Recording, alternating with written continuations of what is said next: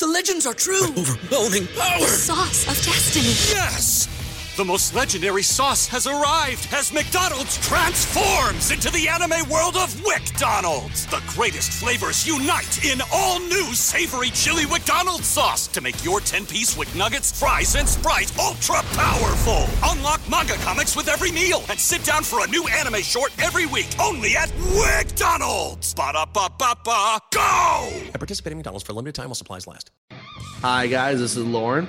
This is Michael. And this is Your Dose of Death podcast. If you're genuinely curious about the world of deathmatch wrestling, look no further, as me and Mike have you covered on all things in the world of deathmatch wrestling, whether it's interviews, show reviews, or everything in between.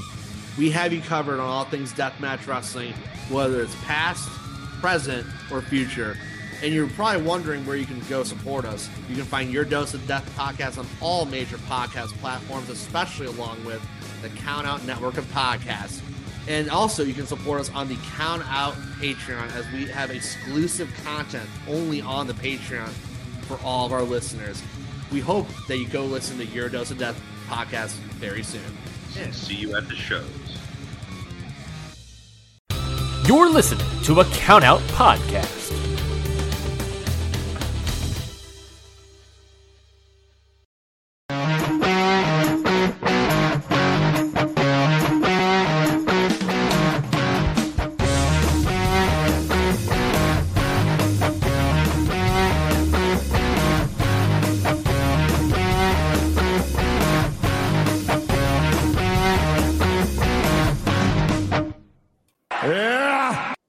Everybody, and welcome to Ring Post Radio. We're on the only show that is on a new streaming platform, so we'll see how this show goes.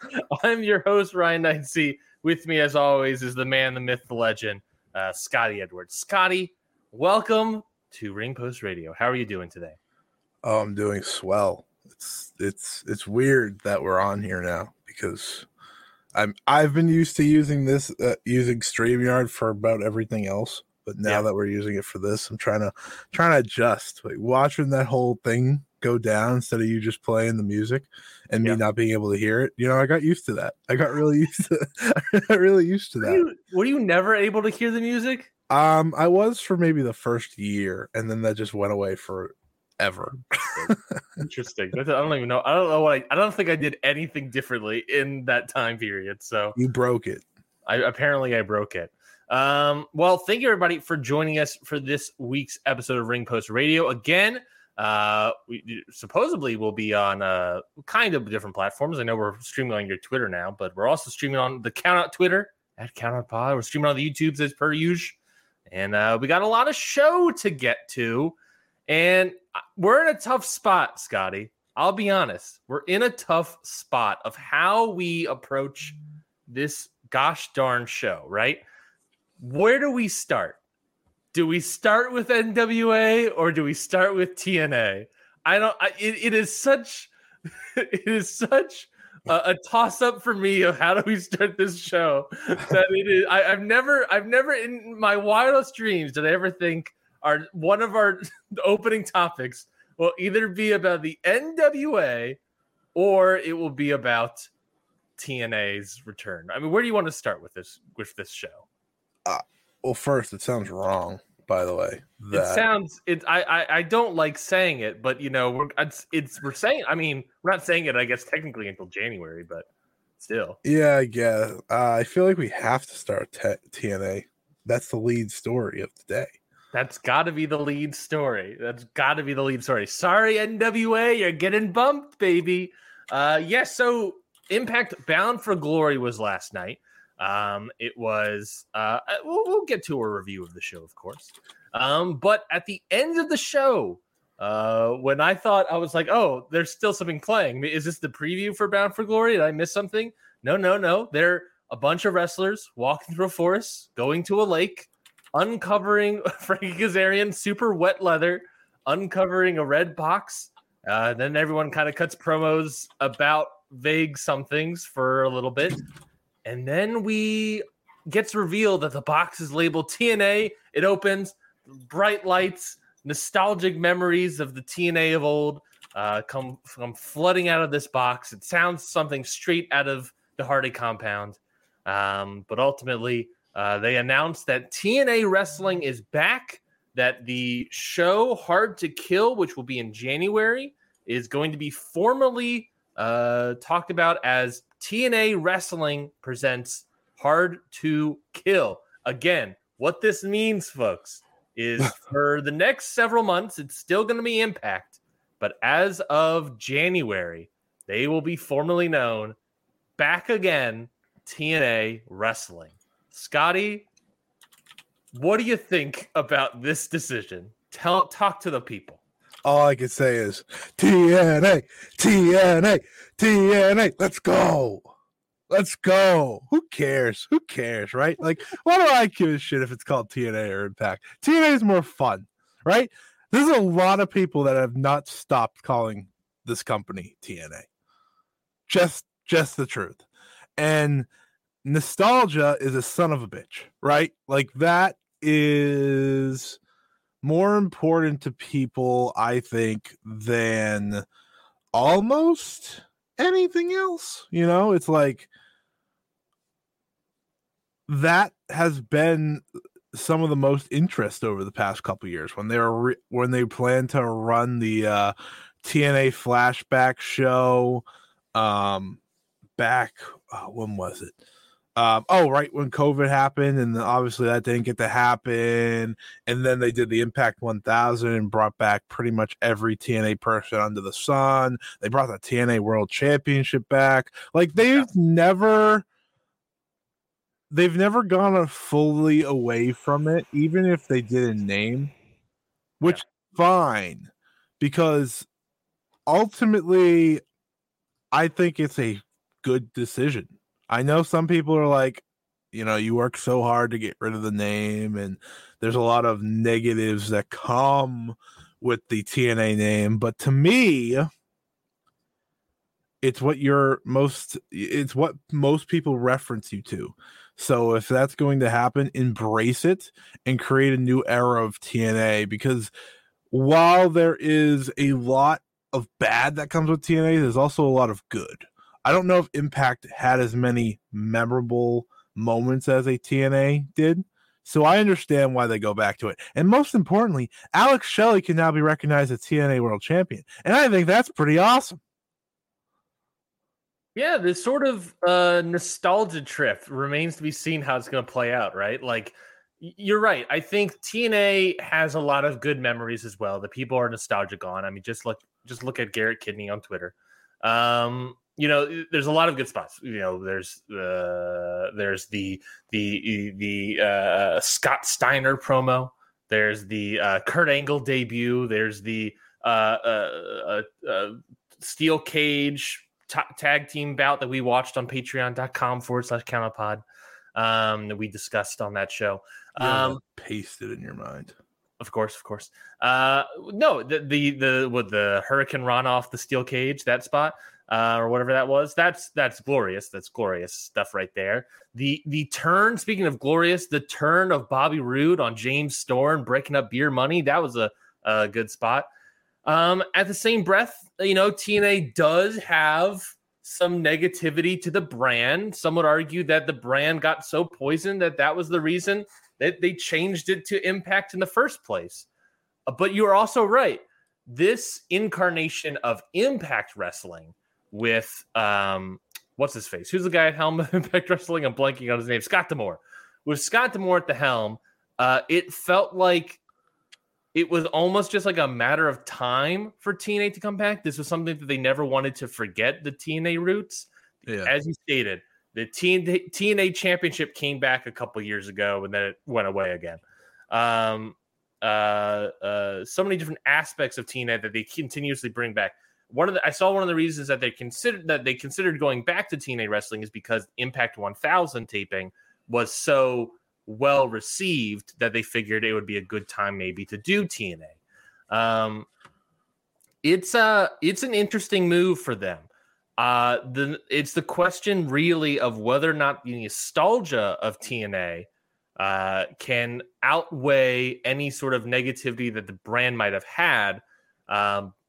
But, that brand negativity goes away through time. Impact has served itself well, I think. I think Impact this year has been underrated for a large part. And I think TNA coming back in 2024, it's going to be a wild ride, folks. The returns. Does this mean that part of the retirement tour for Sting is going to be back in total nonstop action? I hope so. That'd be awesome. I think it'll be pretty cool. I thought about it this way too. It's like more people were talking about TNA yesterday / Impact than I think I've ever seen them. Truthfully, like even when it was just Impact, earlier in the night when it was just Bound for Glory, I thought a lot more people were talking about it, and that probably has a lot to do with Ospreay being on the show and what comes with that. But this was the perfect show to announce it. And now I think there's real excitement heading into next year for this company, one way or the other, because this is the way people see it, right? They look at it as, oh, this is either going to be, really cool and maybe, because I think the TNA designs and the art, which, Fightful reported or PW Insider reported, they're bringing back they're going to have brand new titles. They're going to have brand new set, brand new presentation, pretty much everything you want to hear when you're completely restructuring. And truthfully, to me, I thought the Impact look got pretty bland through the years. Like, I just thought it got more and more bland. It didn't stand out off a page to me. And I think what's so exciting now about this is that we'll get to see what the new era, will be. I think they have the right people in place to make a new era. And again, it's more excitement for this company that otherwise has not often always been there. I think they've done a good job of creating some buzz this year. And I think now that next year we're going to have it kick off with TNA returning, I think it's very exciting for a lot of people.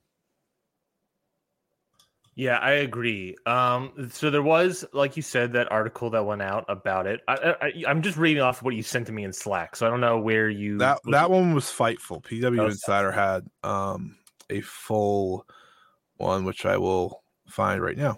Okay, well, at least the Fightful one, what they talked about here was some of the reasons why they went back to TNA Wrestling. One of the reasons given regarding the TNA name change, we were told, was for general buzz and to unite the history of the company, which has been known as TNA, NWA, TNA, Impact, and Global Force Wrestling.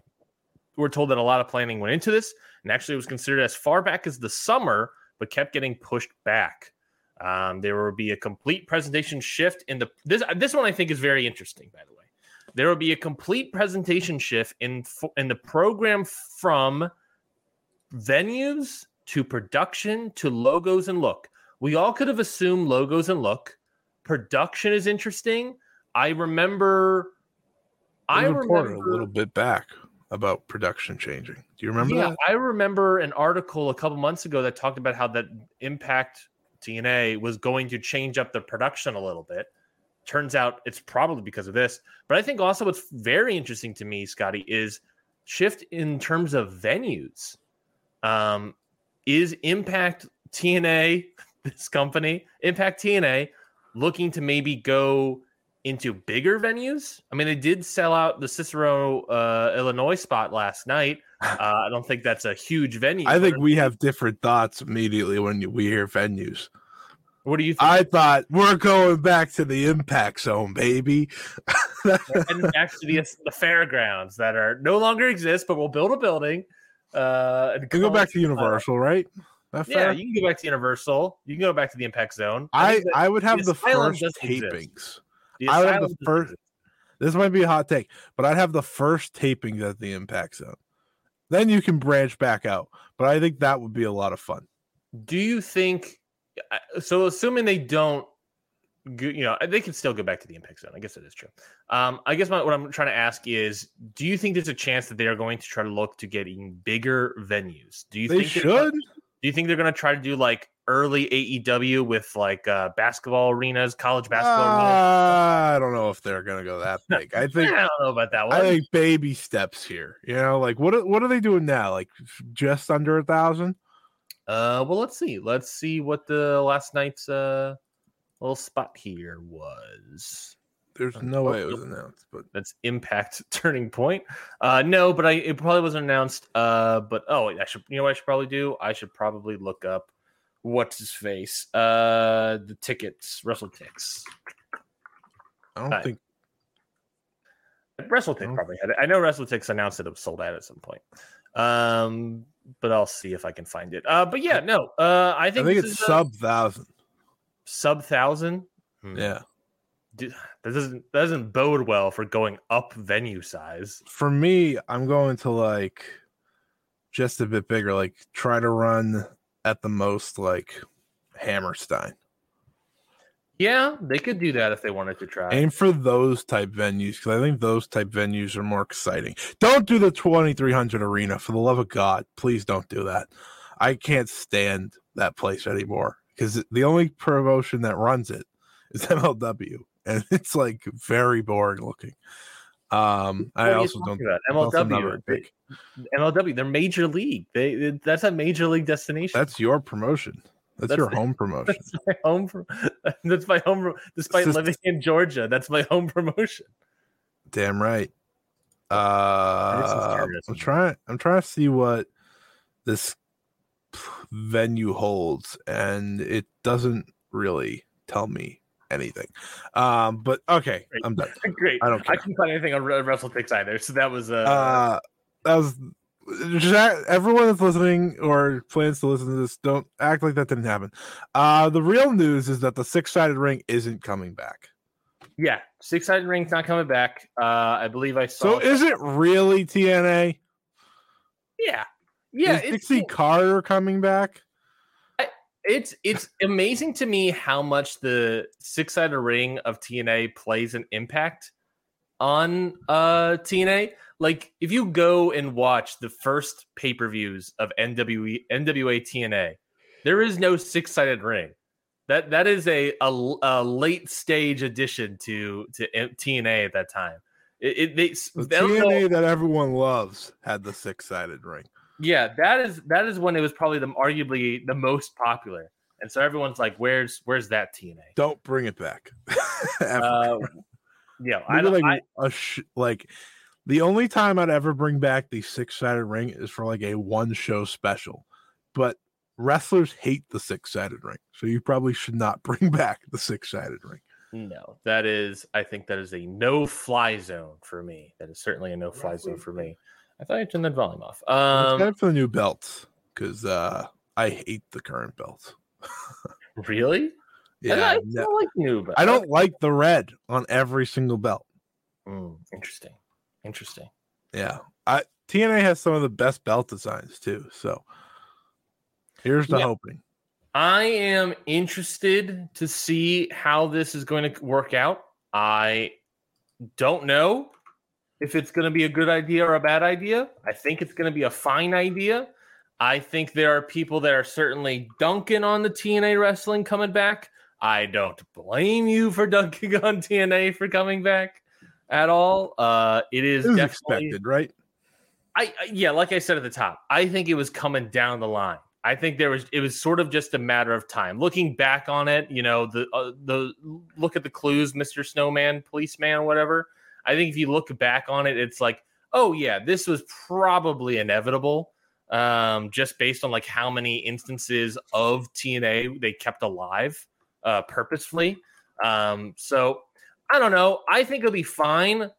It's at the end of the day, the branding, I don't think the branding will necessarily hurt TNA. I think if anything, the branding, I think they're looking at it as, at this point, I don't think the TNA branding is necessarily going to hurt them. I think if anything, it could bring people in nostalgically speaking, and that could be a good thing because as we just talked about, the most popular this in the past 20 years or whatever of this brand was TNA, that 6-sided ring. So that could bring people in. And at the end of the day, Impact, like I said at the top, has sort of been like an underrated brand. They've developed a really good roster of people who have stuck around. So if you change the window dressing to TNA, you still have a great foundation of a house with that roster, a great foundation of Scott D'Amore at the helm. They have been on, we talked about it like last year where they had like those waves of good and bad, where like every pay-per-view cycle, either good Impact Wrestling, bad Impact Wrestling, just kind of cycling between the two. Now that they're just, it feels like they've been on the up and up for quite a while. I haven't seen them dip down in a while. I think the most important part is who's chanting Impact, baby? No one. No. Not a soul. You're chanting TNA, like AEW, like things like that. Like I think like on the surface that's not like a big deal, but even then, like just that little thing could do them a lot of good.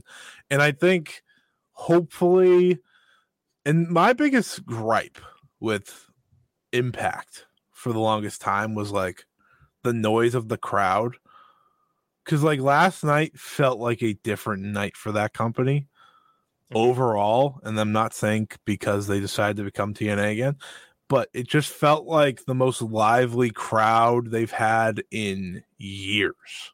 Yeah. Like a part of it might be that I could just hear them better. Maybe the production has already come through. But if we use Bound for Glory as the launching point to this next era of this company, I think that's a great way to start it off. And I'm hopeful because we've come on this show many times over the past 2 years that we've been doing this, and we've talked about how this company more often than not is a pretty solid. Yeah. Like you're not gonna get match of the year contenders every show, or maybe any show until recently. But you're gonna get solid couple hours of pro wrestling. Maybe usually one awful match that features a certain person, a certain bully, maybe. but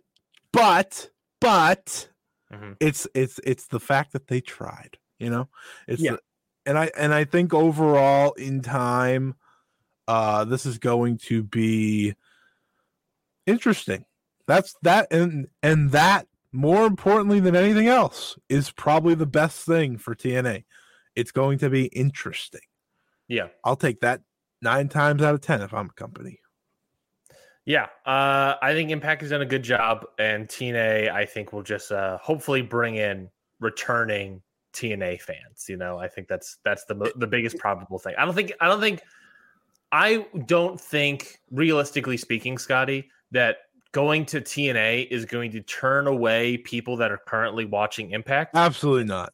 I think if you're anything, it brings back people. I think if you're one of the people that's like, oh, TNA, I'm not watching this product system anymore. I don't think you were actually really watching the product, to be fair. That'd be psycho behavior. I think it's doesn't matter. The wrestlers are still good. They still have good connections with New Japan.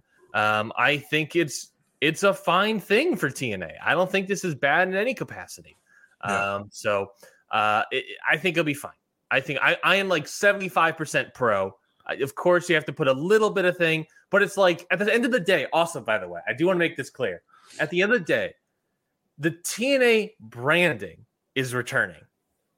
Vince Russo, Jeff Jarrett, all those guys in the back, Eric Bischoff, Carter, they're not coming back. They're not returning. These people aren't coming back. It feels like when people think of TNA, they're like, oh no, all the crappy booking decisions are coming back too. No, they're not. It's the same thing, just branded as TNA. So that being said, it will be fine. If you liked what Impact was doing, well, guess what? Now it's called TNA. It's gonna be fine, folks. But that's all my thoughts on that. My last thing is that I like that TNA is back, because they would go back at least a few times a year. They would go back to like TNA staples, and it'd just be weird. Like even like the X Division match, I'd just be like, it's not the same. Now it's like, all right, let's see. And I'm excited. I'm excited for the fact that there's just a name change. But I like to see what production looks like. I like to see all that. So should be a lot of fun when we get there. I totally agree. Well, let's talk about the actual show that announced TNA's return. And that was, of course, Impact Wrestling / TNA's Bound for Glory. This is, of course, with their big show sold out in the Cicero Stadium in Cicero, Illinois. Big Lucha Libre town. And I think the only Lucha Libre Mexican wrestler they had was Juventud Guerrera. So good on. Classic TNA. Well, let's start off with this show. X Division, Impact X Division title match. Chris Sabin defeats Kenta to open up the show. Right off the bat, I want to say that I thought this match was pretty good, honestly. It, of course, wasn't the Kenta of 2000s, but I don't think it was the worst Kenta garbage that we've seen lately. I thought this was pretty good. He got his working shoes on. He went out there and had a pretty solid match with Chris Sabin. I don't think Chris Sabin was a guy that was going to let Kenta not have his working shoes on. So I thought the two of them had a very solid opener. Very, very solid opener for Bound for Glory. My opinion on Kenta is if we get anything remotely solid, we're doing good. Yeah. Because like he is so inconsistent now and so like meh that I'm perfectly fine with getting these like solid outings that involve a little old Kenta, a little new Kenta. My biggest takeaway from this match is that Chris Sabin's just so good. Yeah. He's just so good. Yeah. And I think people need to give him his flowers a little bit more. I think for the past last couple of years, it's just kind of been Alex Shelley. Lord knows the Motor City Machine Guns don't get their flowers nearly enough. But I think Chris Sabin deserves it because ever since the match with Leo where he won the belt back, he's just been on this killer run. And this was a really good start to the show. Hot start. They didn't wait around. They just got right to it. And I think that's what kind of set the pace for the whole show. Yeah, I think it was a very solid start. How'd you like Killer Kelly's match? Did not air it, apparently. Which is psycho, by the way. They just didn't air a match that they had planned for the show. Yeah, and they didn't even do a countdown for Bound for Glory. They didn't do a pre-show gimmick. Hall of Fame thing, right? Yeah, beyond that, they didn't do a match at all for that. They just did the Hall of Fame gimmick, which, by the way, Mike Tenay. That was really good. I didn't see the Tracy Brooks speech, but the Mike Tenay one was fantastic. And I love how his voice is just the same. You expected his voice to change? I expected him to come out like, "Hey, everybody, it's me, Mike Tenay." No. I never want to hear you do that again. Oh, me? I'm an old-timey prospector, Mike Tenay. How's it going? Panning for gold. Ooh. And then he trips on his his coveralls. I think you have a different memory of what Mike Tenay was. I'll take it to you, Don West. All right, let's move on. Monsters Ball match. Of course, this was the Monsters Ball match, so they let all the people out. I forgot that this was the gimmick of a Monsters Ball match, by the way, of putting people away with no food, no water, no light for like a 24-hour period. Did not realize that was part of the gimmick, but that's what happened. They let everybody loose. PCO defeats Moose, Rhino, and Steve Macklin to win the Monsters Ball. What did you think of? Did you have a ball of a time watching this, Scotty? No, that's fine. Yeah.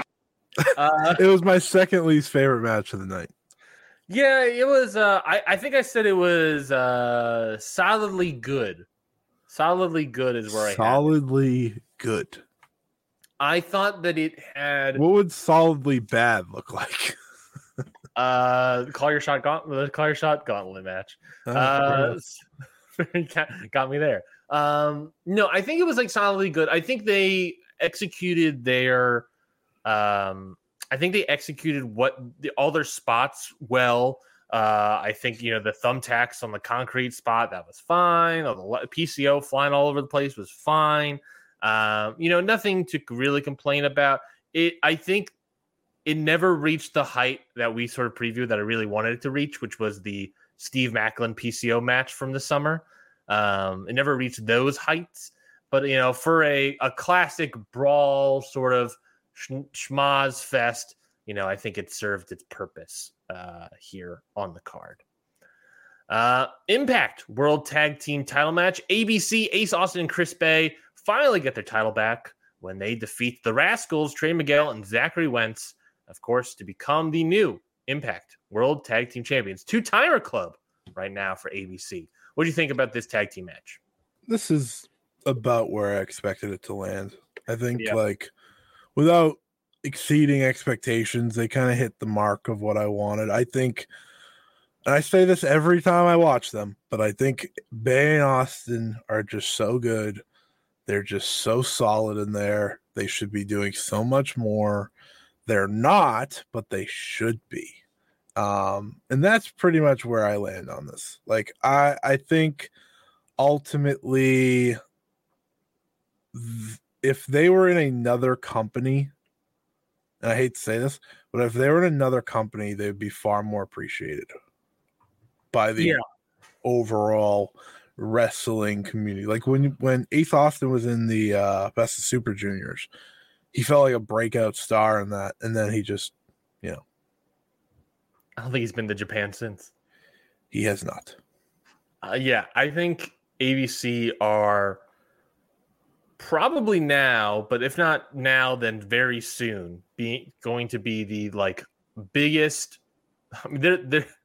I think about it a lot nowadays. I think they're like the modern day Motor City Machine Guns, to the extent of a highly underrated tag team that is just so great and so solid, but that just happened to be on Impact and TNA. I think you're right. I think if they were on WWE or AEW or New Japan proper or whatever, they would get more of the flowers that they deserve. It's just that they're on Impact. And until I'm not saying they leave Impact to find those waters, but it's like they are really good. They are really solid. I really would like for this match have been great. I've seen this match. It's like the second or third time I've seen a match the Rascals and ABC face each other, but they are. I always expect them to have a better match. This still was very good, right on the 10 as you would expect. I thought they carried this match. The Rascals? No, not the Rascals. The ABC. Like, I don't remember a single thing the Rascals did. No, me neither. I don't really remember that a lot. I feel like it was Ace Austin and Chris Bay's show for sure. And I think to the extent, I think that was planned. The best Rascals team was the one that signed with WWE. So, what was it? M3K? What were they? MSK. Duh. How could you forget that? Idiot. I'm not a big MSK fan, apparently. Did we ever find out what MSK stood for? No. I think they were going to say what it stood for, and then he got fired. Well, let's take our best guess. MSK. No. Magic? No. Magic shrooms? No. No, they're not weed people. No. They're shroom guys. Stop. Knights. All right. Next was Speedball Mike Bailey versus Will Ospreay. Best match in the show by far. Wow. Do you great match. Do you want me to call that a hot take or something? No, I got a hot take because some people tweeted me about it during that. I tweeted out 2 takes last night, and some people were upset about it. One of them about Sky Blue, and the other one about this match. Scooby Dooby Doo. I don't like the Scooby Doo gear, but people were Scooby Dooby Doo. She's Sky Blue. Actually, that works. What works? Scooby Dooby Doo. She's Sky Blue. Yeah, no, I think I'm sold. Yeah, she's just gonna come out fully in a Scooby-Doo gimmick. That'd be great. But no, this match I thought was great. I thought it was fantastic. I gave it 4.25 stars.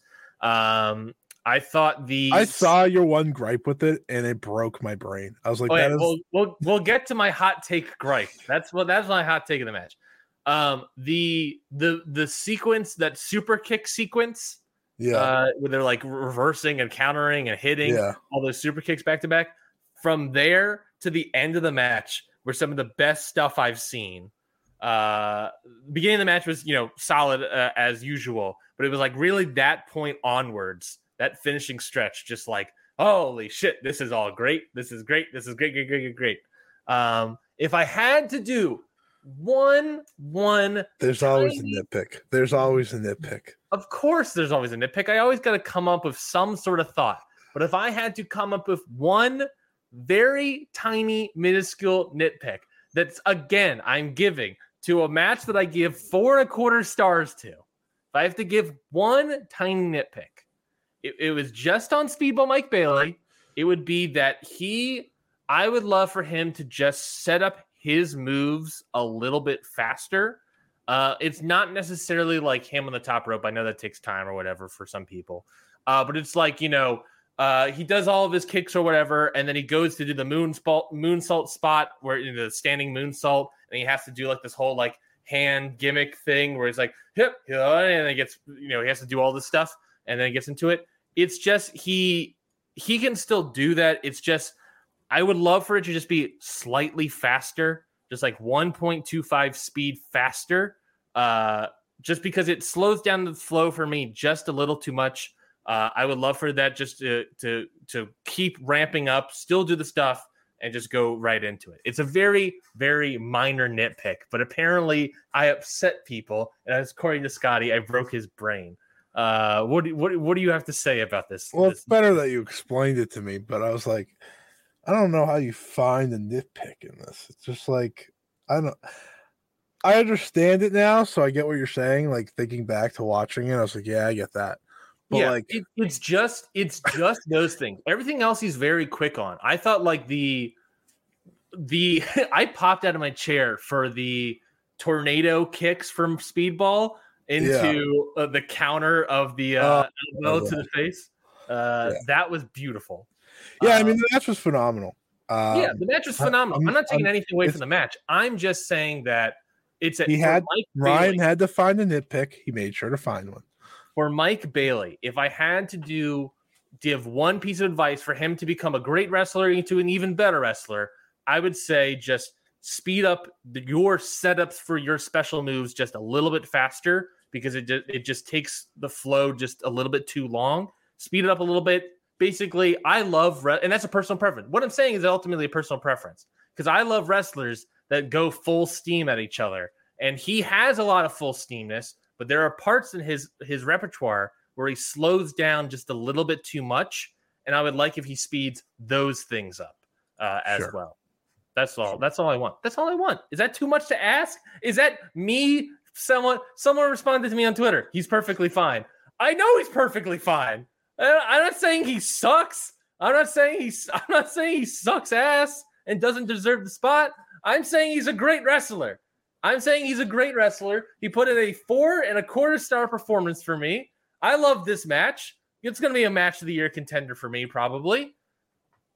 And I'm saying he's perfectly great. I'm just saying, let's go from perfectly fine wrestler. Let's go from fine to even better then. Is that too much? I just think it's funny.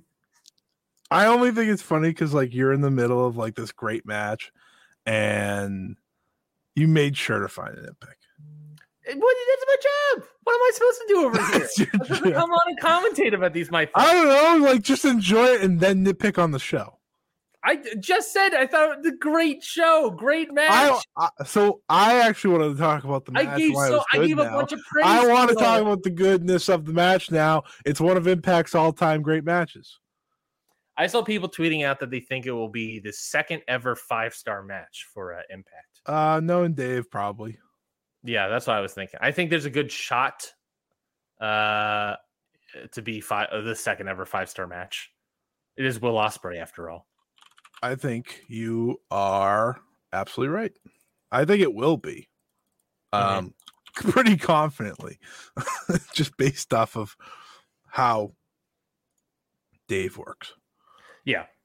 Yeah, it's a great match. Literally, that super kick sequence to the end was probably, I don't know. Super kick. That was awesome. It was awesome. How long was this match? The hidden blade, like you said, where he launched himself, was the best one of those he's hit so far.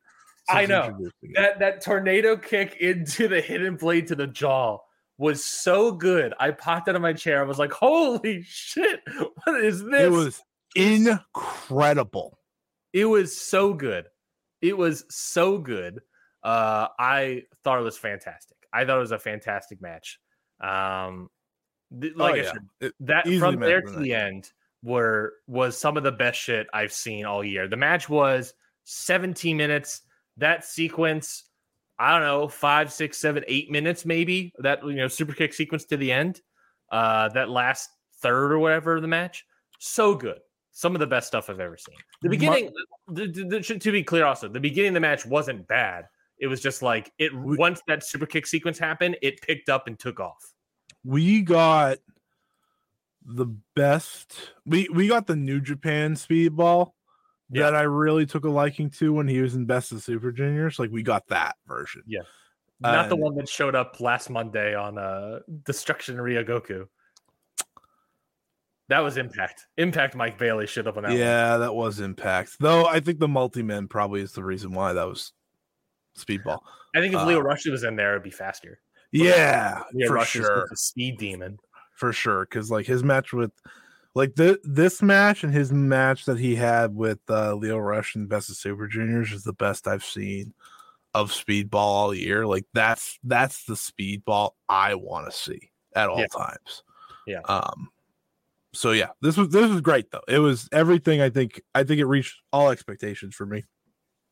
Yeah, I thought it was fantastic. I just have one tiny matches like this. And this is going to make me sound like an asshole. And I don't care. It's very hard for like a special match for me like this to get to like 5 stars ever. Cause like there's no story aspect. Yeah. So, I get that. That's always like a thing for me. I always have that. And then like, if the right person needs to win or lose, that had no control over this match.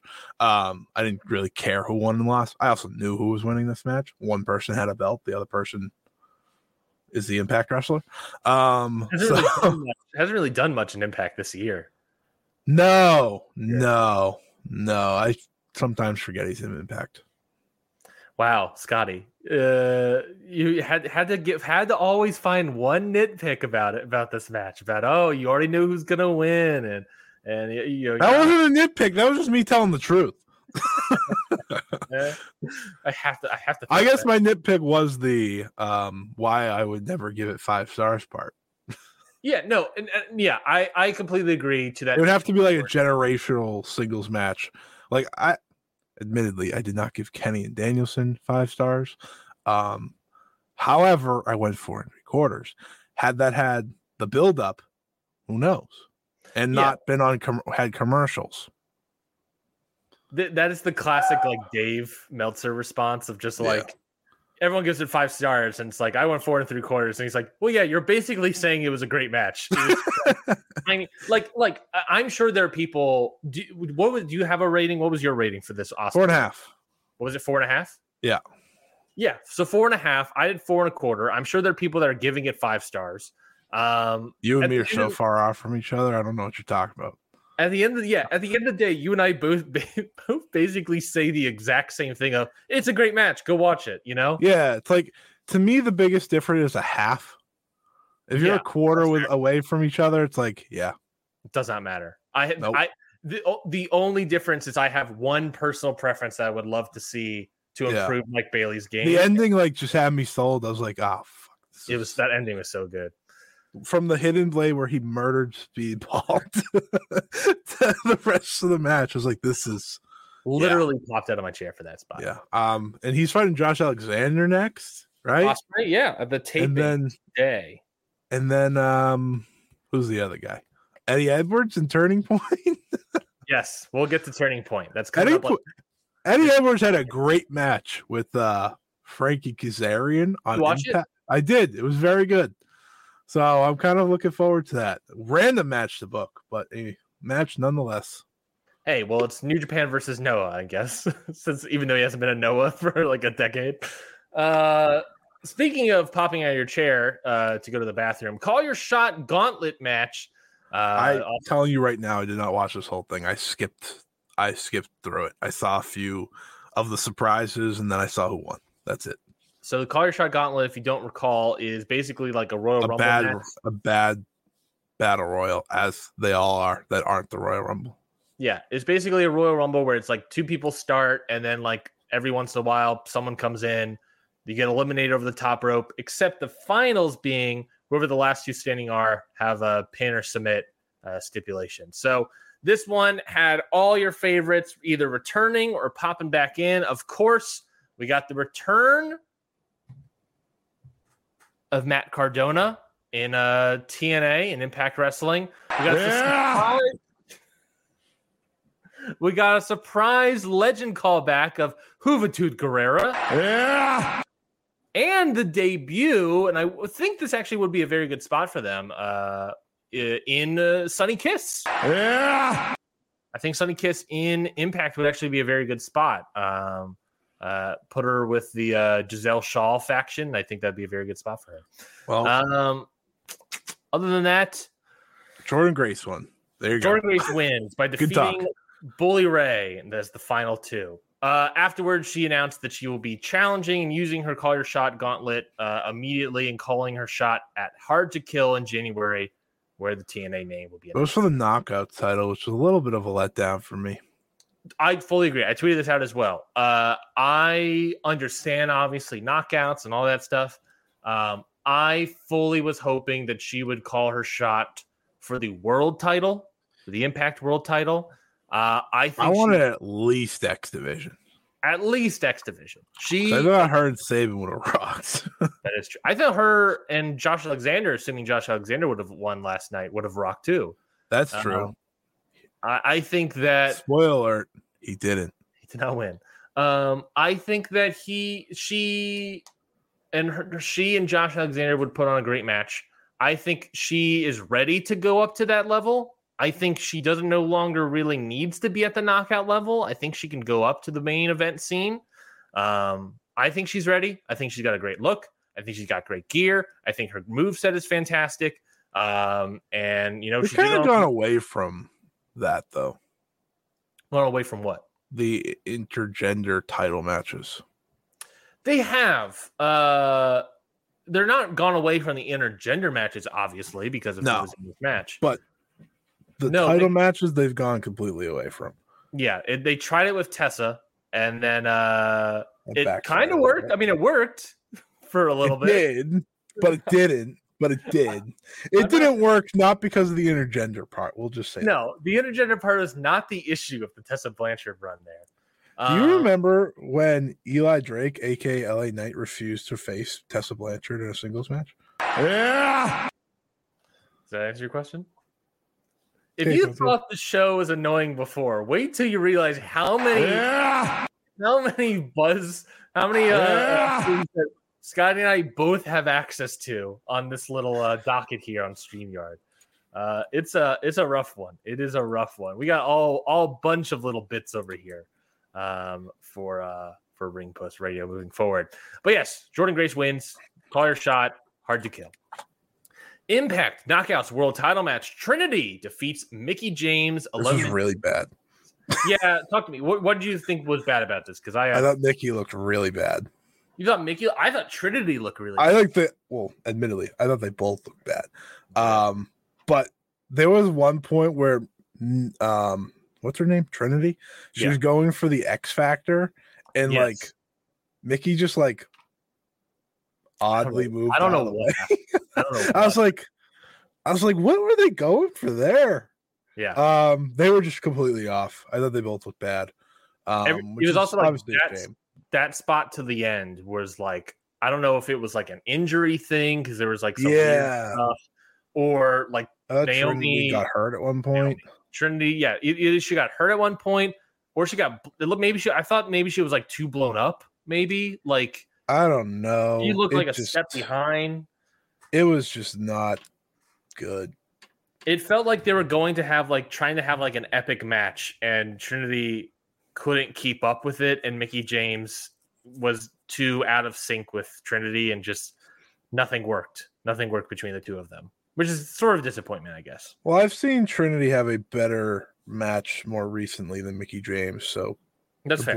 The blame is more likely for me to go towards one than the other. But either way, it wasn't good, which is a shame because it was the one women's match on the show. Would have liked for it to hit. It was no Deonna versus Jordan Grace. I'll tell you that. That's true. That Deonna Jordan. I know we can't bring that match out every time. Why not? I'd like to.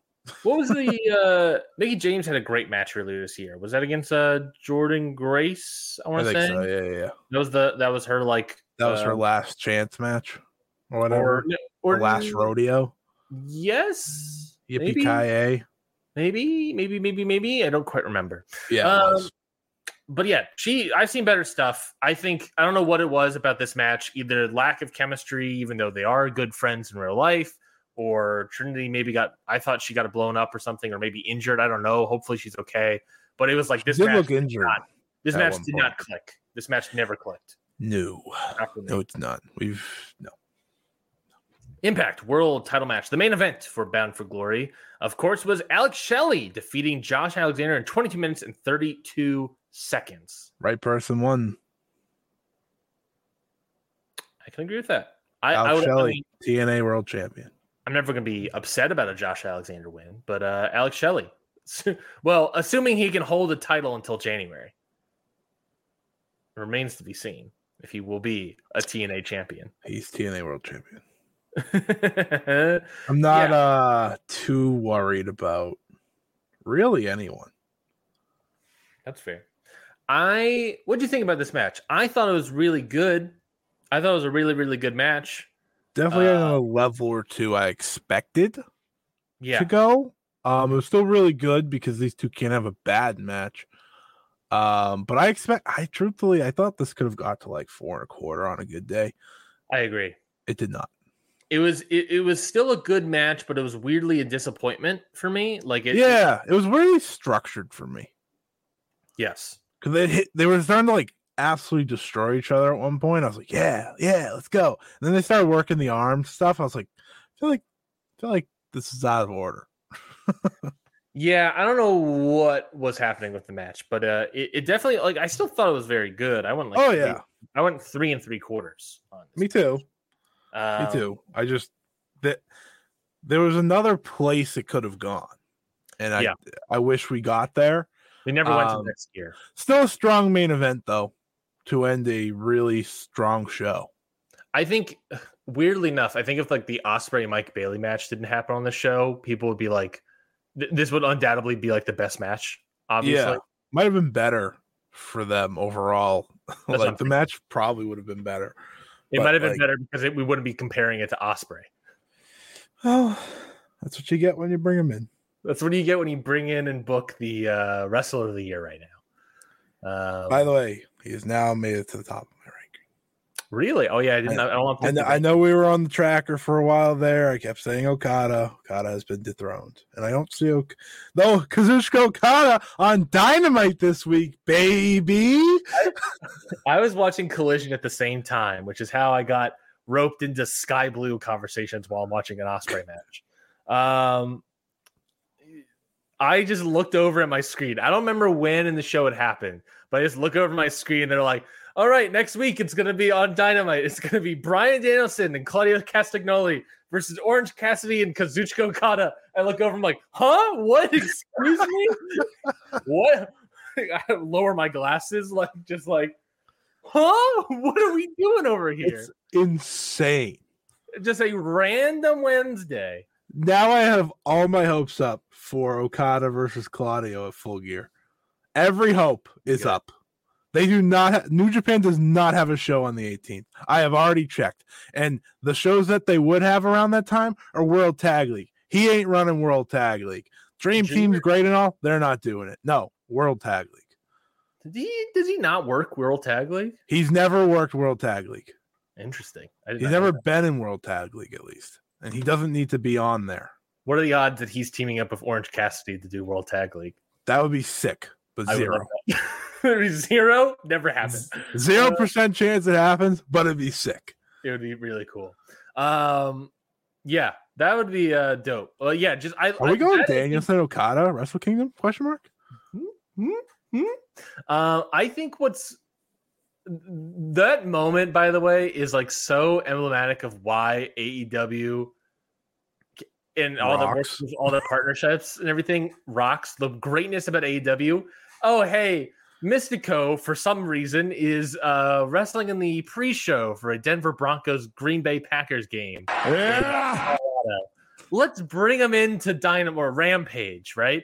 Oh, Kazuchika Okada, he's in town for Sam's Town for the Fighting Spirit show that's coming up. Let's bring it in a little early to have him wrestle. Yeah. Is he even on that show? Actually, he's not on that show. I don't think he is on that show. Hold on, let's look at this. I think you're right. I actually don't know if he is on that show. He's not on that show. There's no way. I don't remember an Okada. Like, I remember that show being a very strong, solid card. He ain't on it. He is not on it. He is not on the show at all. He's heading to America to wrestle in AEW. I love it. What are he the has odds nothing else to do. What are the odds we get anybody else popping up on this show? We get an Ishii. He's not booked on this card. Maybe he'll pop up. Who knows? We always like bringing in Ishii. That's crazy. We can bring in Hanare. You want to see Hanare on Dynamite? He's more of a Rampage wrestler. He's more of a no thanks. Well, he's more of a Rampage wrestler because I'm pretty sure one of his finishers is called Rampage. So you're probably right. I wouldn't watch it. The only person that gets me to watch Rampage is Mystico, baby. Yeah, sorry. Yeah. I've been thinking about it recently, and I think in the new year I'm dropping Rampage. Wait, time out. You still watch Rampage? Yeah, I still watch Rampage. Of course you still That's psychotic. Rampage is the ultimate. Oh, you put a nice little pretty match on there for me? I'll watch it. But otherwise, you can have your Kip Sabian matches. My John Silver, Brother Zay, Kip Sabian matches? Yeah, there was zero chance I was watching that. Just like I was zero chance I was watching whoever won versus Orange Cassidy. Yeah. Battle of the Belts is a joke. I also watched Battle of the Belts. But I will watch Chris vs. Willow. That was pretty good. I thought it was pretty good. Yeah, no, I think I'm just new year. I think I'm fully dropping Rampage. I still haven't. I've been holding out hope, holding out for a hero of some kind. It might have been Mystico. I need a hero. Sorry. But if we bring in more Lucha guys, then I'll certainly be picking back up Rampage. But basically what I'm saying is the clock is ticking for my Rampage time. I'm still going to watch it at the end of the year, and then I'm probably going to drop it. We should call it, I don't know. Great. We should just call it Super Rampage anytime CMLL shows up on there. I agree. What's the Spanish word for Rampage? Let's go to Google. Rampago. I don't think that's true. I just read Google Rampage. Google Translate. Let's see. Let's type in Rampage. And we'll do not Japanese. We'll do Spanish. Not Serbian. Where the hell is Spanish on this goddamn thing? Oh my god. This is great content. It's great content. Do you hear honey ready? Alboroto. Did you hear that? I felt pretty close. Alboroto. Hey, you know. AEW Alboroto. That's what I said. Let's talk about let's continue talking about Impact real quickly. Let's talk about Turning Point, which is happening this Friday, if I'm not mistaken. More Impact. We've done an hour of Impact. It's a huge show. It's the Impact. Some could say the first hour of this show has been total nonstop action. Just saying. Some would say that, and they would be wrong. I'm also, by the way, I'm not positive on this, but according to Cage Match, I have to look up actual Impact Wrestling now because according to Cage Match, this show is happening this Friday, but the broadcast date isn't till the week following, November 3rd. Now I'm like, wait, what is happening? Is it happening? Are we going to watch it? Let me tell you right now. Turning Point. It says November 3rd. It's live on October 27th at Turning Point. So they're taping it this Friday and they're airing it the following Friday. That's psychotic. Well, we'll talk about it. I don't want to preview it anymore. You don't want to preview it? You don't want to preview Joe Hendry versus Simon Miller? Nope. You don't want to preview Jordan Grace versus Danny Luna? Nope. Eddie Edwards versus Will Ospreay. I mean, well, I'll preview that. I'll certainly preview that match. Subculture versus Eric Young and Josh. I want to stop talking about Impact. You know, I was very happy about them. I was very nice to them. You are killing me now. All right. Well, that's fair. Well, I need a hero. Sorry. Let's talk about the other probable opener for our show on any other day. Let's talk about the NWA. Of course, we are an NWA podcast. I can't believe we're doing this right now. Just like the MLW. We are major league. We're talking about this. But I'm also wanted to talk about it only because I've previously worked on the CW network. So maybe I may or may not have insight. We'll find out. But NWA reportedly signed 2 TV deals with the CW. Of course, it was previously reported on back in July that they had 1 TV deal with the CW, but now they have 2. Apparently, these TV deals are for NWA Power and a reality show, which I believe it was on Nick Hausman's report of House of Wrestling that the reality show has been something that Billy Corgan has been wanting to do since when he was running TNA, when he was running Impact. So the Impact discussions never end, Scotty. Non-stop Impact action. Yes. So they are coming to the CW. They did not announce how long of a deal, if it's an exclusive deal. They did not announce how much money they were getting from this. So I think that puts me at a arm's length. But I think it's also important to note that it is Impact proper television. So it isn't like an affiliate station, kind of like the Sinclair broadcasting stuff. It is the CW network. So what did you think about NWA heading over to the CW? Good for them. Shoot your shot type thing, you know? Like the CW is like a miscellaneous channel of things that don't make sense. It's like here's your random teen dramas. Here's your TV shows in the CW. Hold on. That's fine. Your random teen dramas, and then like a superhero show, and then Live Golf. Yeah. That is that channel. So why not add Billy Corgan's NWA to the mix to really bring in all the demos one way or the other, right? Mm-hmm. One way or the other, you will cross off every demo. And this is how you get the 85-year-old demo, by bringing NWA to the CW. So, yeah, it's an interesting one. It is right. It is an interesting one, right? They will not be making money. I don't think they will be. I will be shocked. The CW hasn't really become a thing. So my only take on all this is just sort of talking about this, what I know about the CW as someone that worked on it and was part of the whole change going to Warner Brothers Discovery and reading all the reports of the new executives that we have and all that stuff, right? So the CW, if we all just to give a refresher on where the state of this network, right? They were co-owned by Warner Brothers and another network. I want to say it was Paramount. That sounds right, maybe. Sure. Either way, for this conversation, yes. Warner Brothers gets sold to Discovery. The Warner Brothers Discovery has a shit ton of debt. And so one of the things they wanted to do, they've been doing all this stuff. They've been making money decisions constantly. One of the things they did to save money for Warner Brothers Discovery was start cutting things from HBO Max, which is what they have been doing and probably will continue to do. One other thing that they did to save a lot of their debt was they sold the CW network, or sold their portion of the CW network, to I think it's called like Nexstar or something. Like it's like some sort of like Sinclair-esque broadcasting company. I think it's called Nexstar. Basically for $0, right? They sold the CW for nothing. However, they sold it for $0. But this new company takes on the millions upon millions of dollars of debt that the CW had garnered. So the CW has a shit ton of debt, and they brought in new executives. One of these news executives, his name is Brad Schwartz. He is one of the big people that revolutionized Pop TV.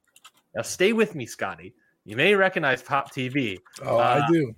He was one of the executives that brought in Schitt's Creek.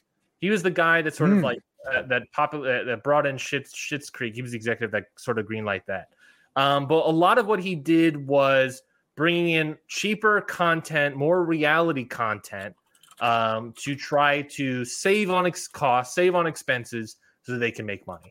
And that is kind of what the CW have done. They've limited on their number of TV shows, like the Arrowverse TV show stuff. They're pretty much all gone. They've limited the number of stuff there. They've basically put their money into sports with like ACC and like NASCAR and Live Golf, obviously, being a big controversial topic there. And then put on a lot of reality content. Pop TV, and I would have to check. I do not know this for a fact. I would have to check. But again, Pop TV is interesting. I don't know if it lines up, but Pop TV formerly had Impact on their broadcast. If we all recall, Impact was on Pop TV when they were shifting around channels for like a couple years.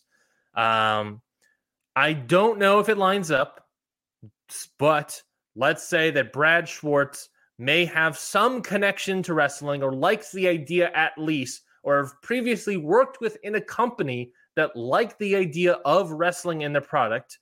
A show that is relatively cheap, like Impact, probably cheaper with the NWA, and a show that runs every single week of the year, and hopefully you get as much bang as you will for your buck, right? I think the NWA and CW is a match made in heaven.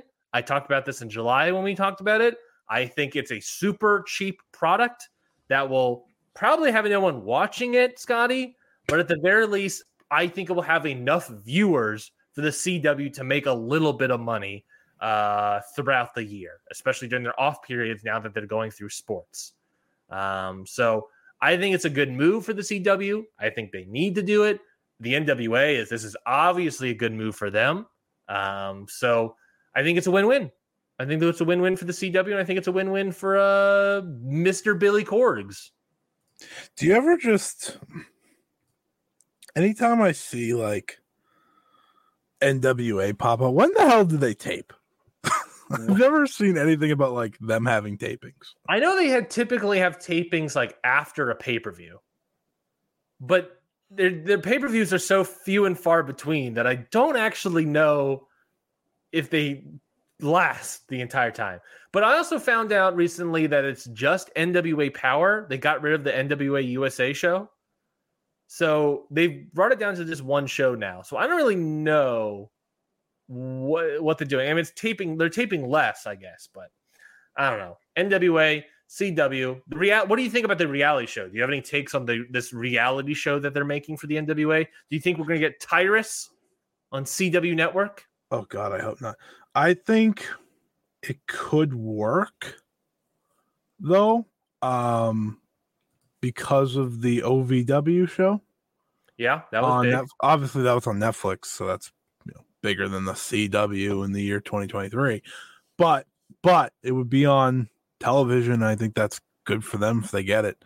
I think there would be people interested in that. I wouldn't be, but there will be people, and maybe the ones that have become OVW maniacs can follow through with NWA next. Yeah. Jordan Patu might be the only person that has become an OVW maniac, but that's enough. He's a Hollywood Haley J fan. He's a big I don't know. Is that what OVW calls their fan base, the Maniacs? I have no idea.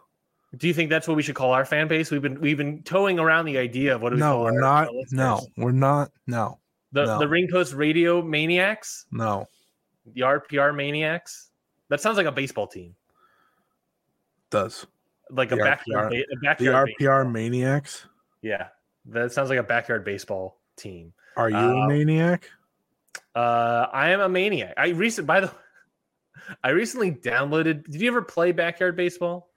Yeah, back in the day. I recently downloaded the 2001 backyard baseball, and it was the first one where they had the MLB guys show up. So it's real good, real good stuff. I'll say classic. Pablo Sanchez, baby.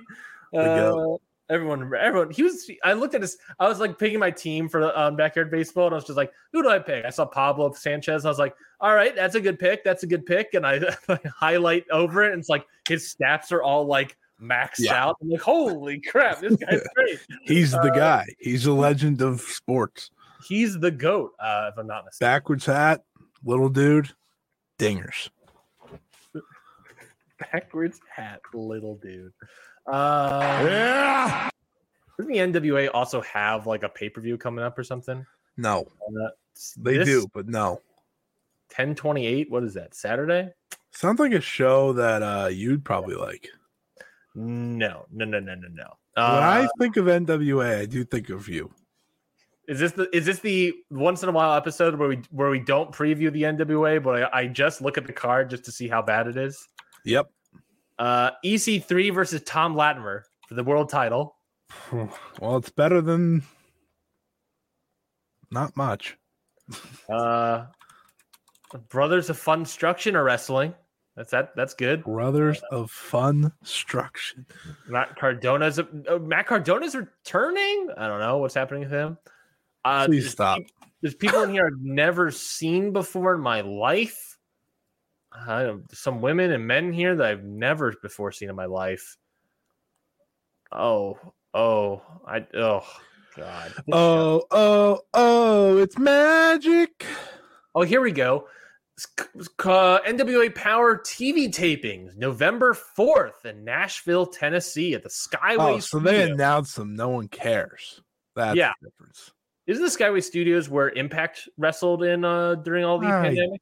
Don't know. Probably. I want to say that is. Maybe. And then it looks like there will be more Power tapings November 18th in Sarasota, Florida. Did you get your tickets? Scotty? No. All right. Can you imagine me going to an NWA show? Well, what would it take for Scotty Edwards in 2023 to go to an NWA? I'm going to say not a show, but a tape. Losing a bet. A TV taping. Losing a bet. That would be what it would take. That's a high stakes bet. It's a high stakes bet that I ain't making. Yeah, we'll see what kind of bet we can make there. Hey, you know what we should talk about? Because I don't think we have this on the document. I think it's a bigger deal than like half of what we just talked about. What are you talking about? Okay, just NWA. It's bigger than it's probably not, but for what I like in wrestling, it's bigger, and that's what matters. Okay. Katsuhiko Nakajima showed up in All Japan. I know you. We're just letting this go under the rug. You kidding me? Not happening. Not happening. No. Yeah. We're not just letting this go under. No. Not only did he show up, he smashed the shit out of Kento Miyahara with the flowers that he brought him because he expected him to win. Like, what a simple yet perfect story. Mm-hmm. He's like, you didn't win. And then he absolutely drills the poor guy. Oh, I'm so excited. Why do we cover Noah on this show, but we don't cover All Japan? One of these companies has been far superior the entire year, and we've just accepted Noah, who has a stupid show next week, that Jake Lee probably still gonna win. What a fleece of a trade, by the way. Is this the biggest, most one-sided trade in wrestling history? Here, we'll give you Jake Lee, and we get Katsuhiko Nakajima. He doesn't even have to sign for this to be the biggest deal of all time. I mean, I agree with everything you're saying. I fully agree with everything you're saying. I don't know why we don't cover All Japan more. I think when we start off the year and we do our I know.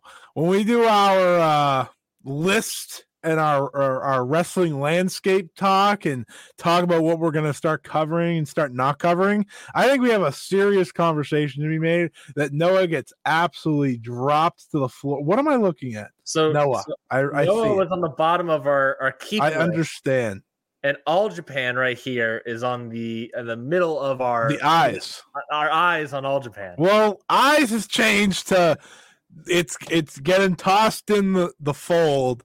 Noah needs a lot to get me back in. You know who else is on the eyes list?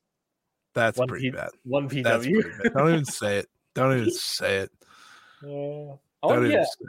There's some. I'm excited for the end of the year talk because I want us to bring more indie wrestling talk too into the show. I know it's kind of tough, but when I say that, Scotty, I mean like us talking West Coast Pro, DPW.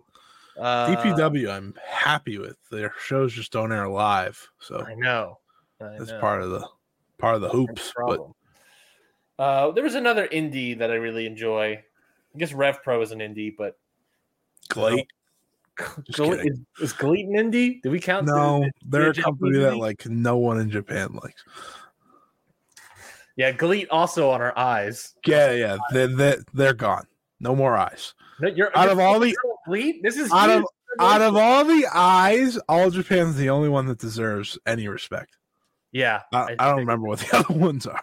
Yeah, I think there's a couple drops on here, super easy. AAA drop, Noah drop, Warrior Wrestling, Prestige Wrestling. We're dropping those. I think here's the thing. Ring of Honor on the cusp. I gotta say, only their pay-per-views. Did you hear about the pay-per-view announcement? It's not at the Hammerstein. Not at the Hammerstein. It's in Garland, Texas. But it's also apparently exclusively on Honor Club. Ugh. It said on the poster for Ring of Honor Final Battle that's probably a lie. I'm pulling it up right now. I'm going to pull it up right now. Final Battle 2023. Oh, I can pull it up right now, Scotty, and I can put it on the freaking gimmick. All right, ready? I can put it on the gimmick. Strap in, folks. Strap in. I'm strapped. You're strapped. Save image as, I guess. Do I know how to do this? No. What are you doing? I'm trying to add a photo that is downloaded onto our screen. How do I do the overlay? Adding an overlay. Perfect. Open. Downloading. And then can we do this screen? Oh, I see. Yeah, just click it. I did click it. What? Oh, I think you and I were clicking at the same time. Oh, exclusively on Honor Club. Look at that. That's not good. Exclusively on Honor Club. Look at this champion. Let's take a second here. Okay? I don't know what else we have to talk about on the show. Clearly, it's not that important. Let's just take a second here. Why does Ring of Honor stink when these are your champions? This is an incredible crop of champions. No, I mean, I agree. But the problem is that all of these champions, I don't think are on Ring of Honor at all. Athena is. That's it. Athena's the only one. Shibata, I guess, too. Maybe. I don't No, watch Ring of Honor, so I don't know.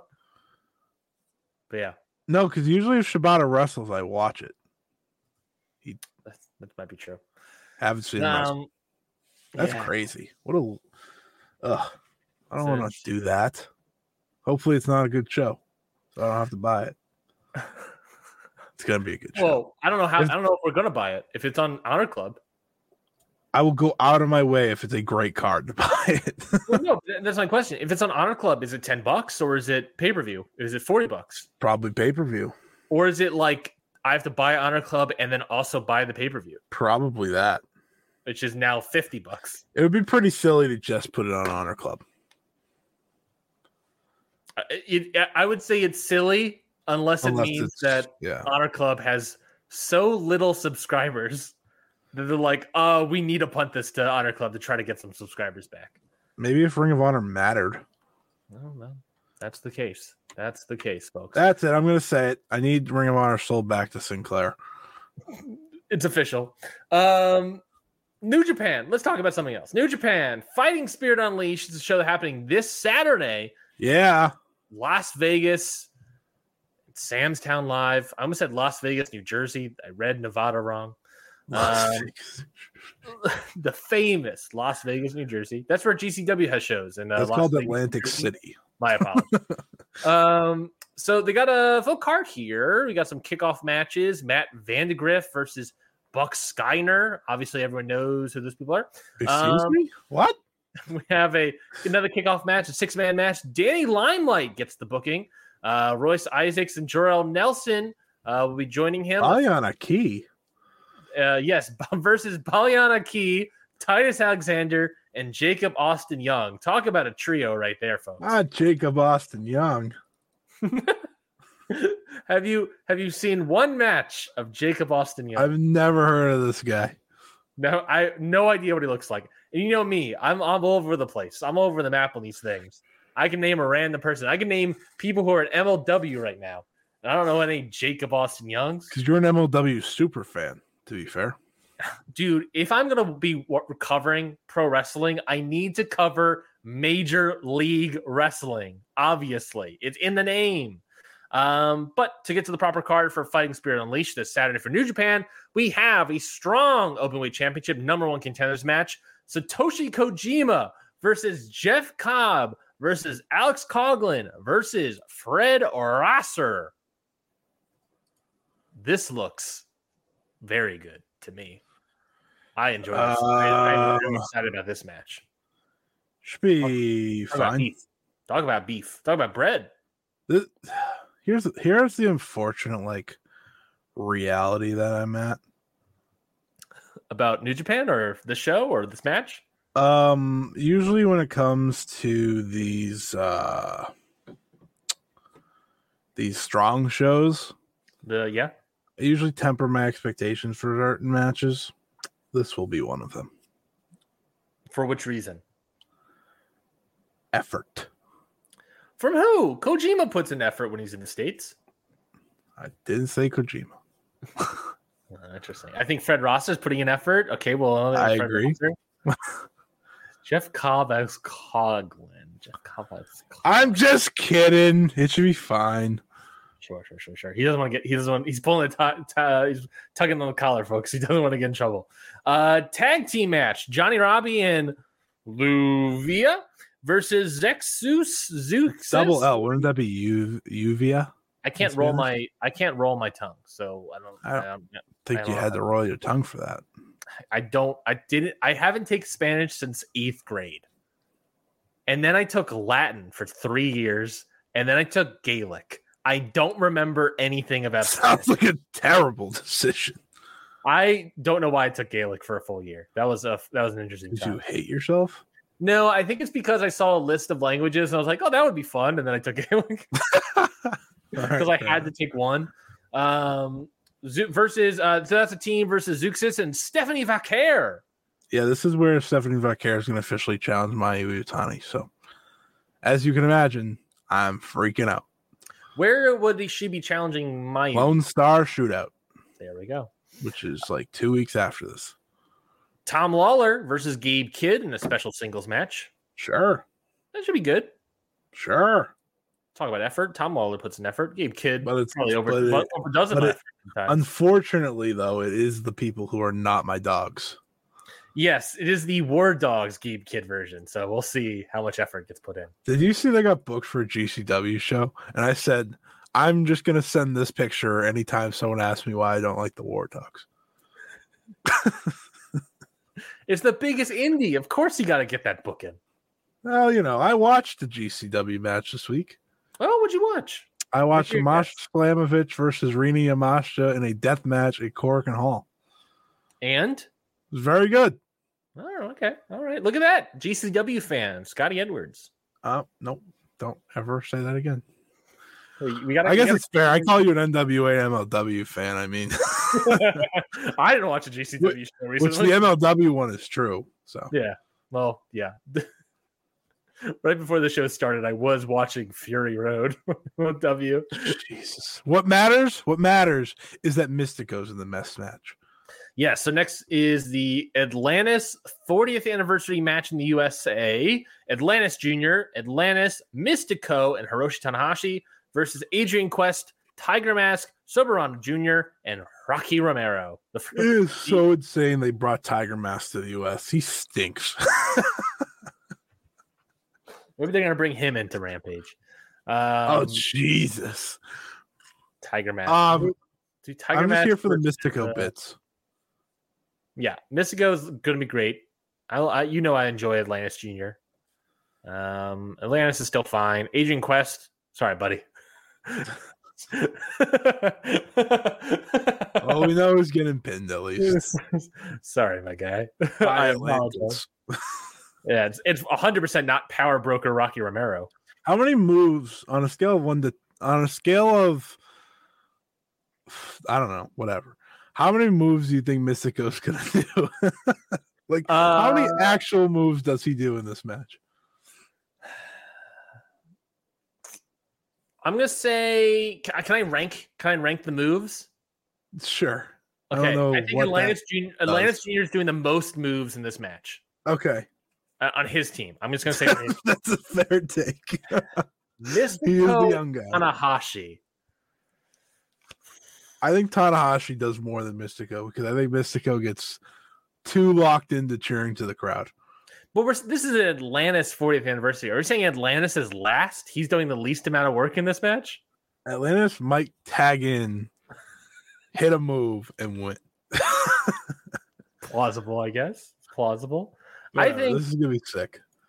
I think there's a chance Mystico is fourth. I think he could easily be second. That's my king right there. He tags in. Hits the one splash and he tags out. He could easily be second. He could easily be fourth. If he's first, this match is getting more stars than it should. 30-minute time limit. The New Japan website doesn't have the title here, but the New Japan Strong Women's title, Julia defending her title against Hyan. Yeah, excited for this one. What? I knew you were pressing the button because I saw you you were looking down. You're like, Oh, where's that button? Oh, where's that button? I saw you. Yeah. No, I'm really excited for this one. I think is it Hyan? Is that how you say it? Sure. I have no idea. All right. I believe it is. I believe it's Hyan. I've seen her wrestle a number of matches. She's really good. And I think this is a great opportunity for her. She's been around a lot of places, a lot of places you'd want, I think, a wrestler. Obviously, she's from Reality of Wrestling. Yep. Reality of Wrestling, which is, just such a great spot for creating women's talent. She's done Japan before. She works a lot of Rev Pro and WXW these days. Mm-hmm.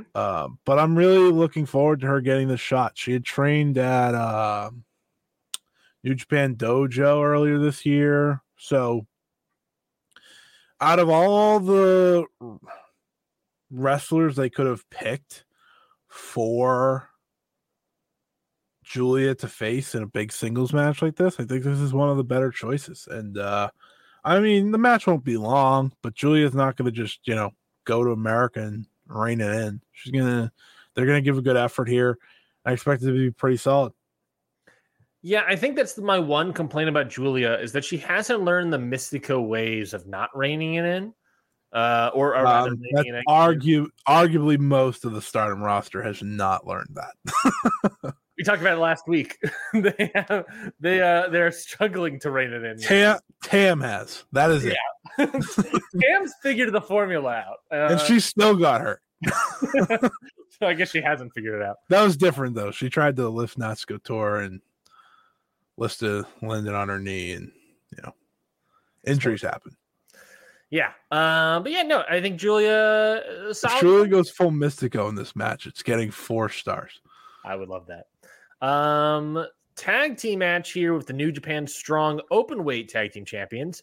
El Phantasmo and Hikuleo, Gorillas of Destiny 2.0, versus Monster Sauce, Alex Zane and Lance Archer. What do I got to do to get Lance Archer to join New Japan? I don't know, man. They popped him up on Dynamite this week, and I was like, if they put him in another Battle of the Belts match, I'm going to fight someone. It felt likely. It felt plausible. They did not this time. I want to ask you this question, and I want to answer this question. I appreciate it. Yeah. That's what makes us a great team. What is the match disparity between Lance Archer's AEW matches and his New Japan matches? How many matches in New Japan do you think he had? How many matches do you think this year? This year. I think he's had 7 more matches in whichever one's higher. Perfect. Which one do you think is higher? New Japan. You will be incorrect, sir. I do not believe you. He has wrestled 4 times for New Japan this year. This show, Fighting Spirit Unleashed, is number 5. In AEW, he has wrestled 7 times this year. I do not believe that. All right, timeout. I'm looking. Here's who he's wrestled in AEW. You're not just wrong. to prove my point. After this jerk. After what this jerk said to me. He's faced Bryce Saturn, Jack Banning, Cody Chun and Guillermo Rosas, Bryce Cannon, Trent Beretta, Orange Cassidy, and Barrett Brown. And I want everyone to know that out of all those matches, only 2 of them have exceeded 5 minutes. Shout out to Jack Banning. I'm rooting for Monster Sauce. They're not going to win, but I'm rooting for Monster Sauce.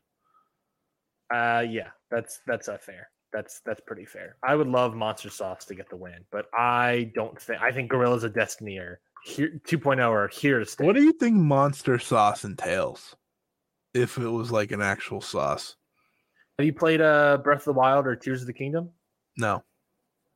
You've never played those games? No. I'm shocked. No.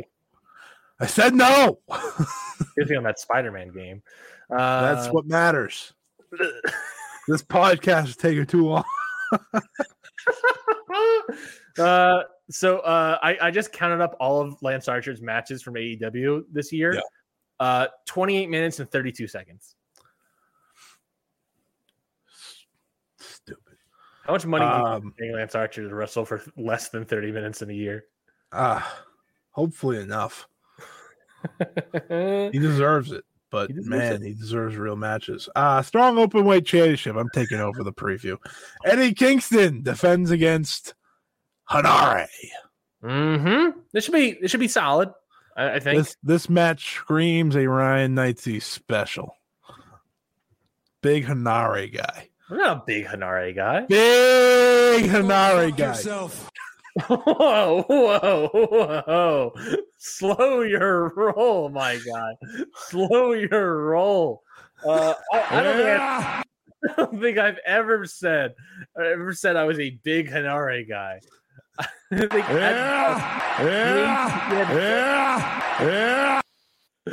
the show. This is why we should not have gone on the StreamYard. This is why we should have stayed on OBS and should not have gone off to all these tangents. Yeah. I'll just do it instead. Yeah. I need This match should be as good as Eddie Kingston can make it. I think that's I can agree with you on that one. We can agree on that one. He's definitely winning. Yeah, 100%. 100%. Sorry. Yeah. There we go. That worked. I'm not going to press a button the rest of this show. That's a lie. Special tag team match. Yuya Uemura and Sonata, the two members of Just Five Guys, versus LIJ's Hiromu Takahashi and Tetsuya Naito. All right. This is going to be a big time question. Who does more moves on this show? Mystico or Tetsuya Naito?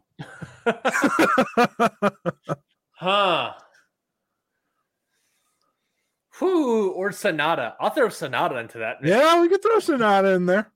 Who does more moves in this match? Sonata. I think the over for Tanahashi, by the way, on all of them. I think Tanahashi's working. He's in a 8-man tag. Yeah. I think he's working the heat segments. Yeah.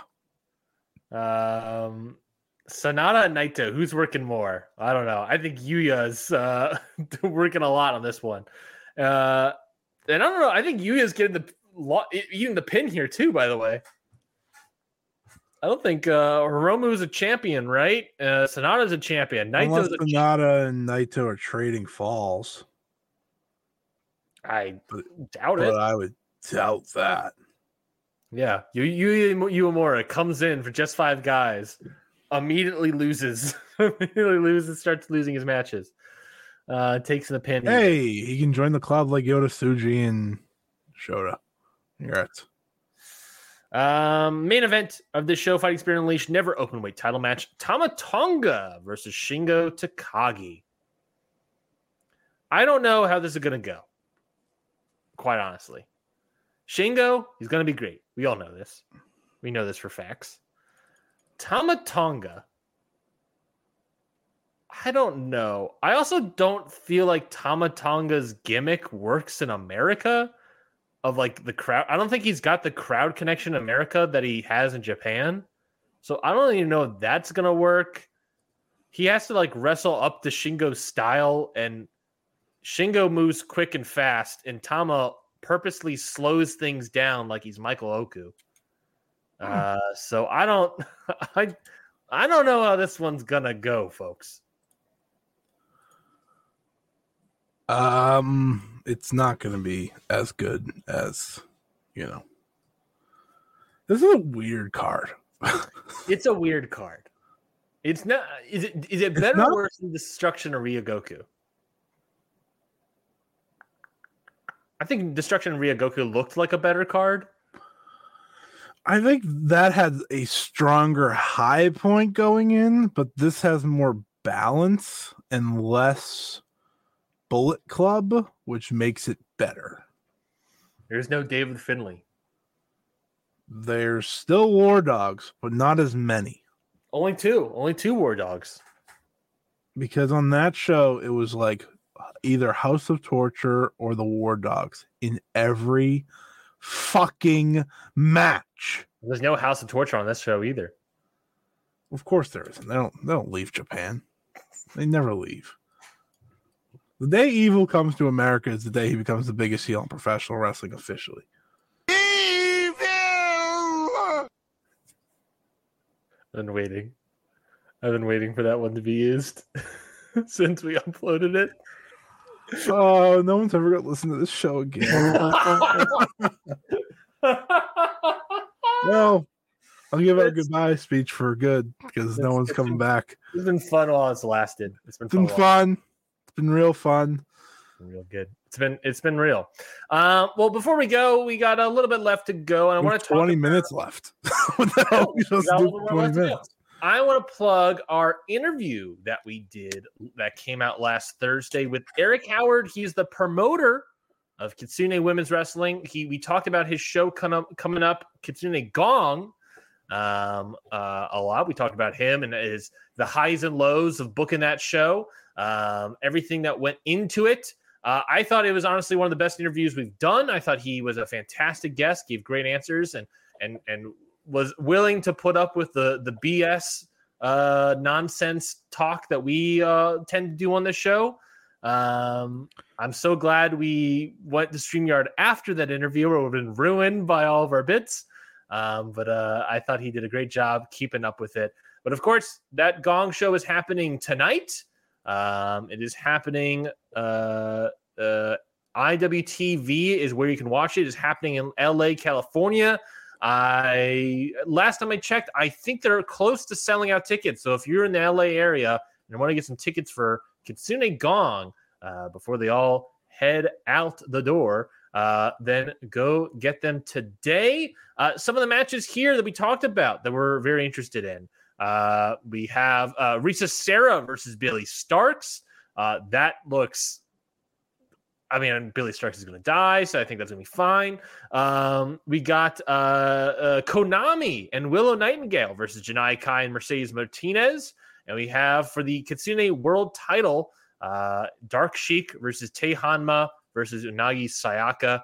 Again, we talked about the show a lot in the interview, so go check out the interview. But, of course, check out Gong tonight on IWTV. Scotty, talk to us. How do you feel about this card? I'm feeling excited. I think a lot of people are excited overall for what Eric has put together for this show to kind of kick off whatever his journey with this promotion will be. Mm-hmm. I do need to ask him, though, because I saw that Konami was with Mercedes yesterday. So does that mean he was with Mercedes? Because if so, that's awesome. Yeah. She was chilling with Konami, Kyoko Kimura, and I think one more person, which I expected once Kyoko came over, because I was like, Mercedes is definitely going to go out of her way to link see her. Yeah. So that's exciting. It's in LA. I think there's a good chance that Mercedes Moné shows up on the show, at least in a backstage capacity. Yeah, which is pretty cool if so. Yeah, I think he's created a great buzz around what he's doing. And I'm rooting for him. I think he's put together a really fun card, a really big card, by the way. Yeah, I was looking at it, I was like, this is a lot of matches. He talked about how he might have went overboard for the first show, but hey, it's the first show. To me, go big or go home. 10-match card here, and most of them are singles matches. Yeah, that's fun. I rather singles matches than big tags. Yeah. How often do we get these big, monstrous tag matches all over the place? I'll take this. The crazier part is a battle royal on this show. Yeah. Plus all the singles matches. But I think everyone should go check out the show. It's on IWTV. If there's a match you're looking for, or a match that needs to sell you into the building per se, I think it should be Risa Sera and Billy Starks. Mm-hmm. But I think Konami can get you there too. Konami's first non-stardom / Sukeban appearance, I guess, but this is her first announced appearance outside of Stardom. And she's in a match with Willow Nightingale, Janai Kai, and Mercedes Martinez. That's pretty sick. So yeah, definitely go out of your way to check this out, because I think this is the beginning of what should be a really, really cool promotion run by Eric and Eric. It's just Eric. he made that perfect. I almost said and company. No, I think you made it perfectly clear that it is just Eric. Yeah, that it is just Eric. Yeah, I sort of what you mentioned before is that I definitely feel like of the 3 sort of US indie Joshi shows that have popped up, Spark, Kitsune, and Sukeban, I think of the 3, and I'm not saying this, I'm probably biased because we talked to Eric and all this stuff, but I do feel like of the 3, this show had the most buzz, at least during announcement period. Oh yeah. Spark was nice and stuff. Sukuban, I think, was just sort of like a excitement at an arm's length because it was like, I don't know what's going on with this show. Sukuban was like a what the hell is this? Yeah. And then, Kitsune popping up on IWTV too. That feels legit. Like everything that's happening with this show feels legit. And I think people recognize that. This feels like a lesser mainstream, I guess, Joshi show, if you will, than Stardom, of course. But, you got Konami popping up there. My best way to say it is that Eric is legit. Eric really does care. And yeah, I think sometimes that's all you need to get you in the building is knowing that the promoter cares, is excited and looking forward to what they're bringing to the table. That's kind of how I look at it. Like getting to talk to Eric previously and, then with our interview, he's one of those guys you root for. Yeah. For sure. I think if you need to be talked into the building, there's no better person to be talking to the building with than him. He's done some really good conversations. He also has an interview with Konami up on the Joshi Pod feed if you want to go listen to that. So I'm excited to see the show. And hopefully, we get an announcement of what's next too. I'm always looking forward to what's next. So sometimes when it comes to like these things, you're like, all right, then what's next before the show even happens? It's like unfair, but that's the wrestling mindset. Well, yeah, it's like you don't want it to be a one-off thing, right? And I think, and I would think honestly, if I was Eric and I was hearing things of like what's next, that to me feels like people want to invest in this product. Yeah. And they want to make sure that it isn't a one-time thing and that there is going to be more shows. For sure. I think that's a good thing. I would take that with a confidence that people are at least wanting to be invested in this product. It's just a matter of at this point for him, and I'm sure he's having a hectic morning. I'm sure for him, he has a lot of things to juggle right now. And all he has to think about right now, really and truly, is putting on a great show. If he can do that, if he can put on a great show, then he's got it, baby. I mean, IWTV, that feels, like I said, that feels legit. That if you have a thing with IWTV, I don't think this is a one-time show. I feel like we're getting more. But it's just a matter of when and where that is going to be. A beginning for him in this. So I think he has all the right pieces in place from what he told us, which again, very excited for what he brings to the table. We have so much time left. Yeah, I know. Maybe we do a little do we have a discussion topic ready, locked and loaded? I had a bit I was going to do, and maybe I'll veil the bit later, but a bit? I had a bit. Is it a 14-minute long bit? If so, don't do it. It was I had a bit that was planned, but it was a musical stinger that I did not prepare in time because I was on a wedding this weekend. That's fine. But the bit basically is a section of the show called Hot Topics, where we and I was trying to see if I can find a clip of like the Hot Pocket jingle, but them saying Hot Topics instead. Basically, here, I'll give our jingle. Ready? Hot Boy Summer. All right, we're good. You're welcome. There's Hot Topics, Hot Boy Summer, same thing. Sure. Is there any topics that are sort of in the ether of the internet? I don't know what these hands are.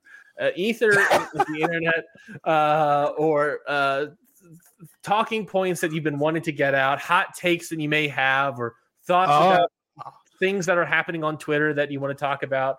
The floor is open. Random note before we get into this, because of hot takes. I had learned that earlier this year, I said that Suzu Suzuki was going to win the 5-star Grand Prix and Micah was going to be a finalist. Really? On a podcast in February. Wow. Didn't remember, but I did say it. I was damn. Do I give you the full honors there, because you did call it perfectly? I did. But you did immediately forget what you said. I think it's fair to remember that I don't remember many things. Sure. that I say. I say things on this show that I already have forgotten from today. And I don't remember. I don't remember what we said a week ago. I say a lot of things. I don't even remember what the show was about today. Oh, we did TNA all day. Did an hour on TNA, and then you complained. What a way to debut on StreamYard. We're only talking TNA and NWA. Well, that's basically what we're doing is announcing our new show, Talking TNA. It's going to be Patreon exclusive, patreon.com/CountOutPod, Talking TNA. We're going to go through every episode of TNA from beginning to the end. I'd rather do literally anything else. At some point, we'll become Talking GFW, Talking Impact, and then Talking TNA again. Hot topics. I'm gonna keep going until you bring it back, baby. I think an interesting topic as of late has been one of the Elite, one of Kenny Omega in AEW. I think there's been a pretty open conversation on Twitter, especially about the handling of Kenny and company since they re-signed, which I think is for sure an interesting topic, one that I think was brought really back to light this week because Dynamite for a lot of people hit a little bit different when Kenny kind of got in the face of MJF. Kenny had the really good match with Kyle Fletcher. Picks up a win finally. Yeah, so I think it's an interesting topic, an interesting way to look at things because I don't know if there's I want to make sure I phrase this right. I don't think there's a underutilization of Kenny more than a misutilization. I feel like he should be used better rather than I don't think he's around enough, if that makes sense. Okay. Because I think what people want, and I understand this, is they want him on TV every single week, like an MJF, like a Bryan Danielson, like those guys. And I get that because Kenny, at the end of the day, is still the best, right? Like when you and me talked about it earlier this year when he was having all the great matches and stuff. We're like, Kenny's back, and he's not shown me in any other match since that he isn't back.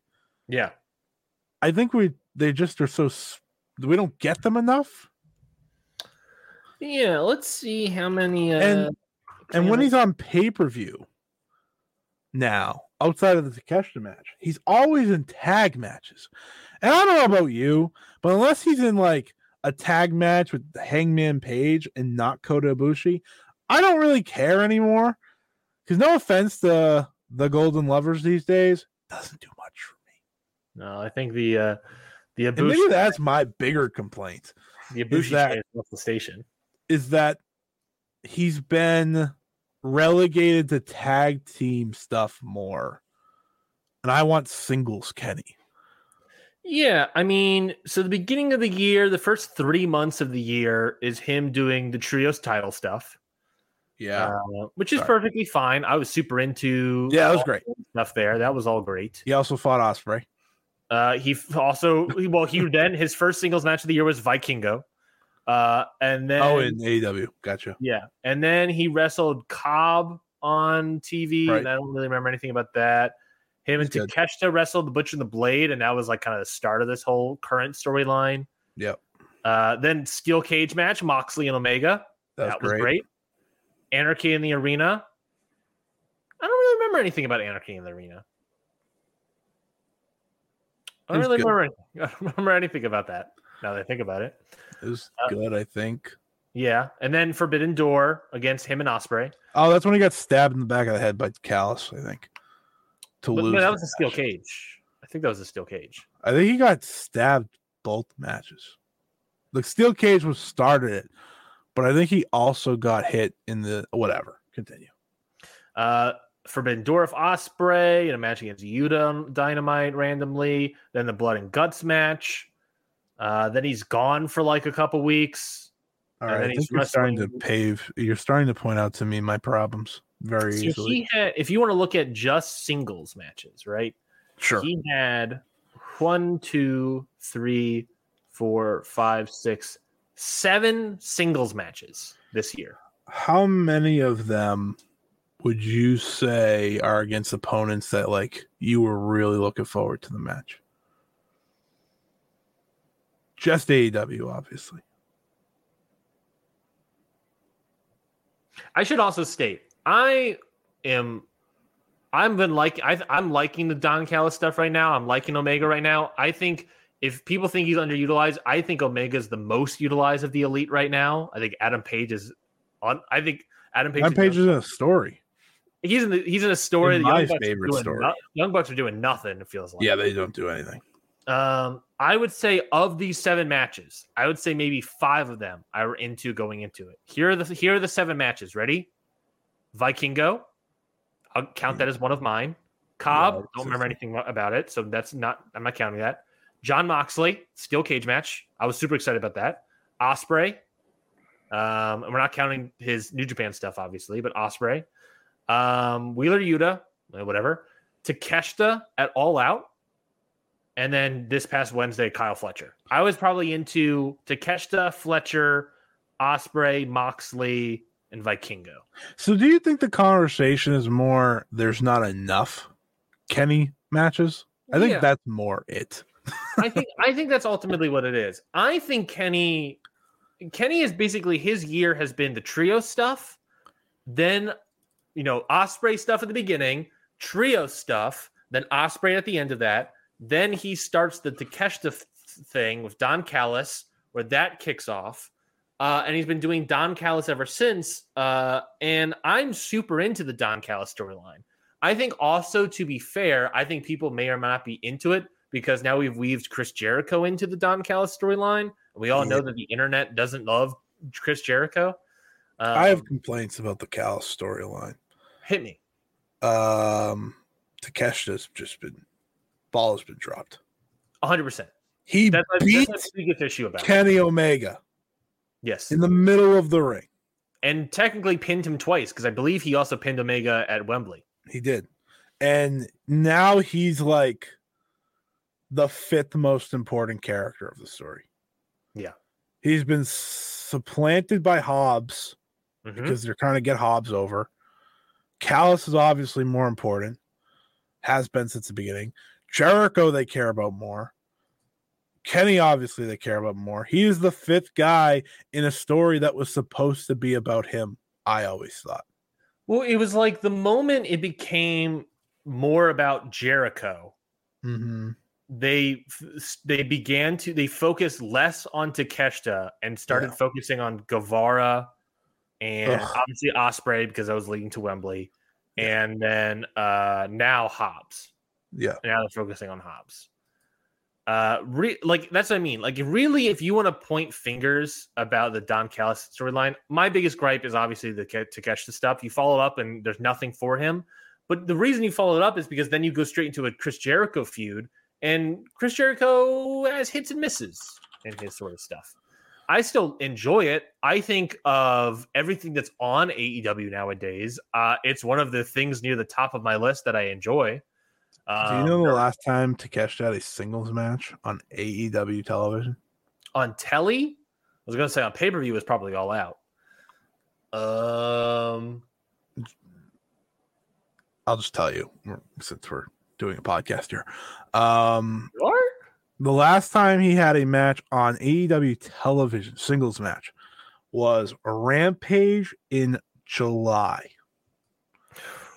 The last time he had a match on Dynamite singles match was June against Damon Ace. Oh, but of course. In 1 minute and 29 seconds. A classic.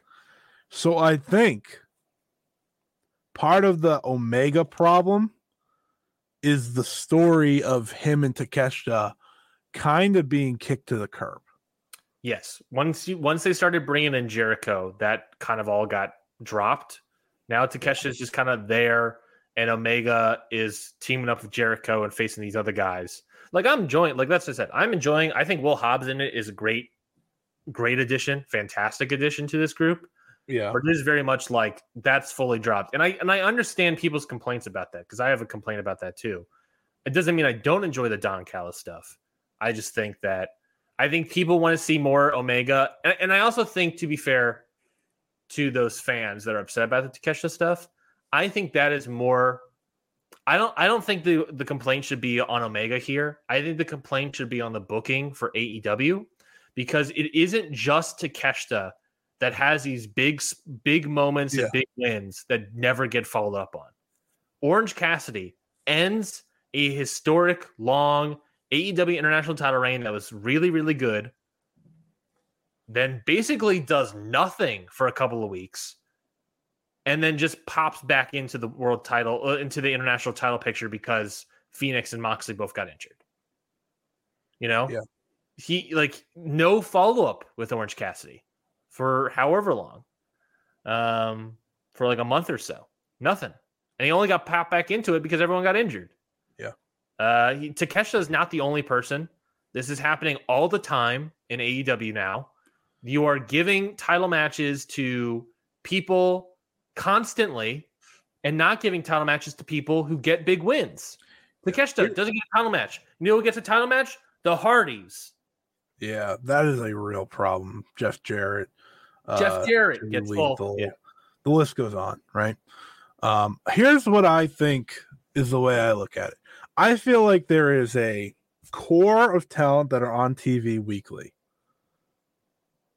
locked in, no matter what, right? That is right now. That is MJF, Adam Cole, who's injured.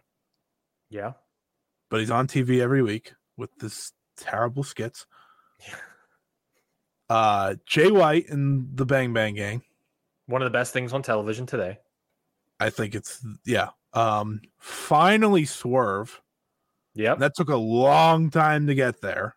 But we've kind of been on the treadmill with that. Yeah, because we're trying to get to full gear, so we've put it on the back burner for a second. So I'll actually take Swerve out.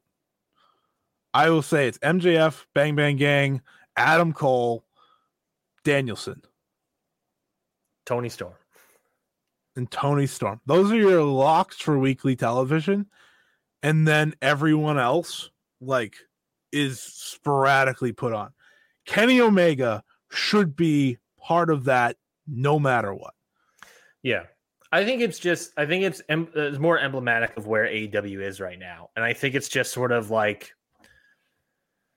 there are people who get their spots higher up, even when they're not draws, it feels like Hardys aren't drawing. You know, Jeff Jarrett is not a draw here in AEW. Why is he constantly getting spots? It's so simple. Just use your guys. Use your guys. Not the roster. I mean, your A+ performers. Put Daniel them out Garcia there every week. is floundering. Oh, he's floundered. Yeah. This guy has been wasting away for a year now. Ever since Jericho kept him in his group. This guy's best friend is a Little Mermaid. That's how bad of a flounder he is. Is that a good joke? That was a good one. Thank you. He is someone who should have been on that level, but instead we went with Sammy Guevara. That's disgusting to me. I don't get it. Jericho clearly won whatever battle it was, whether it was behind the scenes or not, of keeping him in his group, just for at the end for him to pretty much get screwed. Yeah. To now be he's now in a storyline of his dance is super over, but his teammates don't like it, and it's actively ruined. The storyline is doing the dance causes him to lose matches, but it's constantly over. So it's almost like he has to go back to being a pro wrestler and stop doing the dance. The thing that is also over. Yeah, I fear is now story. more. I fear the dance is more over than the whole "you're a wrestler" chant. Absolutely. that remains to be seen. But that's how I feel. There are some misses with this company right now that even while many, I'll say. Absolutely. Even when the Danielsons of the world and the Swerves and the Jay Whites pretty much making weekly shows good. Watchable even. Like, I think those are your MVPs right now. Yep. But there's just so many things that are questionable. Yeah. And it's passed by because, like, the pay-per-views sell well. That, Full Gear is almost sold out. But they can't pack the TV shows because the TV, we're reaching a point, and this is some people may not like this. We're reaching a point with AEW television where if you miss it, it's like missing Raw and SmackDown. Yeah. Like, you didn't miss anything. Yeah. Yeah, you might have missed a great match. Great matches happen all the time. Well, I would argue that great matches in AEW are becoming less and less. I would definitely agree with that. There's still a lot of really good matches. Yeah, I'm throwing out 3.5 stars left and right. But there's not a lot. I haven't thrown out 4-star in forever. Well, maybe that's a bad example. There was a 4-star recently that I really enjoyed. Yeah, I was gonna say. I think there was a few good TV. But before that, overall, before that, it was a very long time. Overall, I think you're right, and I think that's part of that's part of the conversation, that you can miss it because you're not getting those great matches as much anymore. I used to be, the whole Freakazoid gimmick that was bestowed to me, right, was started because I loved AEW. I was so on board with it, obviously, but it was a show that I would actively be excited about every single week. Yeah.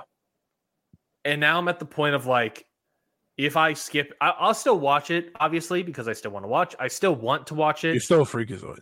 I'm still a Freakazoid at heart. But I'm not really excited for it anymore. Right. I could skip it. I can skip it and watch it Thursday. Rampage, I'm considered dropping completely, even though most people have already dropped it. But for someone that used to watch Rampage a lot more, I'm just there's nothing really here anymore. I am so behind on Collisions. It's insane. I'm 4 episodes behind on Collision. So the way I watch AEW now is, Dynamite, I'll watch it at 10 p.m.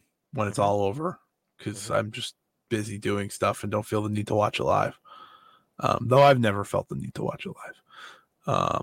That's just a me thing. Yep. Don't do commercials. But even so, I don't rush to watch it. Yeah. Rampage, I will not watch unless there's something I need to watch, like a Mystico. Yeah. And then Collision, this is how Collision has gone for me. I went from making sure I was watching it, shout out CM Punk, to the night of, to I'll get around to it maybe. Yeah. And even when I do watch it, I skip half of it now because they put so many just enhancement matches. Yeah. And it's I don't want to watch enhancement matches. That's not what AEW is supposed to be. Instead of doing enhancement matches to fill time, you're only filling 2 hours. Use the wrestlers on your roster to put on good matches. Just roll out Lance Archer in a real match on that show. Not an enhancement match. Put him in there against someone cool, and I won't bat an eye. It's it's not that hard. You would, but think. It sure feels that way. You don't need to worry about Ring of Honor, right? You're not booking that show and protecting people on that show, so you don't have to worry about that overtaxing and ruining Collision. I've seen those cards. That's the reason I don't watch Ring of Honor. I actually have heard the Ring of Honor is getting better, but I'm still not watching it. Well, the core roster isn't. It's yeah. I'm not going on my way to watch Ethan Page. If Buck. If I want to watch Athena and Billy Starks' things, guess what? They post the whole thing online. I just don't care for the amount of producers. Filler. I don't care for the amount of producers that have all these storyline stuff. I think you could probably track the moment Jimmy Jacobs came into this company as a moment things sort of turned around creatively for AEW. Arguably, the same thing happened for Impact in the opposite direction. One could argue that Impact got really good when Jimmy Jacobs left, and AEW has gotten not as good when Jimmy Jacobs came in. I don't care for the producers and how much stuff the people backstage and getting time. I'm cool with Bryan Danielson getting time. I know he has a big, important backstage role. Jeff Jarrett, I don't care for that as much. You know who should be on TV every week? Bryan Danielson. Yeah, you know who shouldn't? Jeff Jarrett. Plain and simple. That being said, you and I enjoy Jeff Jarrett when he's on stage, but I don't want to do not anymore. You don't want him anymore. Perfect. No, I'm absolutely out on everything. I'm so done with Jeff Jarrett. I enjoy when he's on screen, but the problem with Jeff Jarrett is that you can't have him on screen every week. You have to have him on once a month, maybe. Pat Buck and all these guys showing up in Ring of Honor. Who cares? Get them off my screen. Why are they here? Why are they taking roster spots? Sami Callihan is potentially trying out to be a producer for AEW. Number one, why are we doing producer tryouts for AEW? WWE, baby. That's a WWE gimmick. And Sami Callihan as a wrestler producer, if he's a wrestler producer, just like all the other ones, he's going to show up on TV all the time. And his best friend is like Jon Moxley, and he's one of the most important guys in this thing. I don't want to see Sami Callihan every week. Where's Omega? Where are the Young Bucks? And I think that's the complaint. There you go. The ultimate complaint is you have all these other people on screen all the time. What happened to all the people we want to see? It feels like they're still around, and it feels like nothing's happening with them. Garcia, Takeshita, the Young Bucks, Adam Page, Omega. Throw out a bunch of other names if I can think of some. But there's a bunch of other people that are just not showing up ever. I mean, the meme is, where's Riho, right? I mean, she ain't coming back. She's not coming back. She's over. It's over for her. One of the best ways to look at the current AEW product is look at Dynamite, right? Yesterday, they announced freaking Kazuchika Okada's going to be on their show. It's going to be Danielson and Castagnoli versus Okada and Orange Cassidy. That's as good as it gets right there. The day before that, they announced the Young Bucks versus the Hardys and Brother Zay. Yeah. That was met with anger. Why? That's the embodiment of what AEW is right now. And that's the thing. People, like I just said, we all want. They can do the Okada stuff, but they proceed to do the Jeff Jarrett, Matt Hardy stuff as well at the same time. The thing is, though, is that they are giving us a Young Bucks match and Adam Page, right? We're all into that. We're all cool with that. Sure. That's what everyone's like crying out about, and that's what we're saying here is that we want to see these guys on television, but it comes at the expense of seeing the Hardys get like their 7th tag team match in this year alone, or whatever, or however many they've gotten this year alone. And they've like never won a match. Look up Jeff Hardy and look up how many tag matches. It feels like they never win any matches, and yet they constantly get title matches. There was a great tweet the other day. Someone pointed out like how between Matt Hardy and Jeff Jarrett, they have like 18 title matches this year. Yeah, that's probably true. Which is disgusting. Because they lose all of them, obviously. Technically, they have only had 2 title matches this year. They had the Hardys. Yes, they've had. Well, you have to remember Jeff Hardy was gone. Yes, I'll look up Matt Hardy instant. I'm looking at Jeff Hardy right now. So I should probably just look at the Hardys. What am I doing?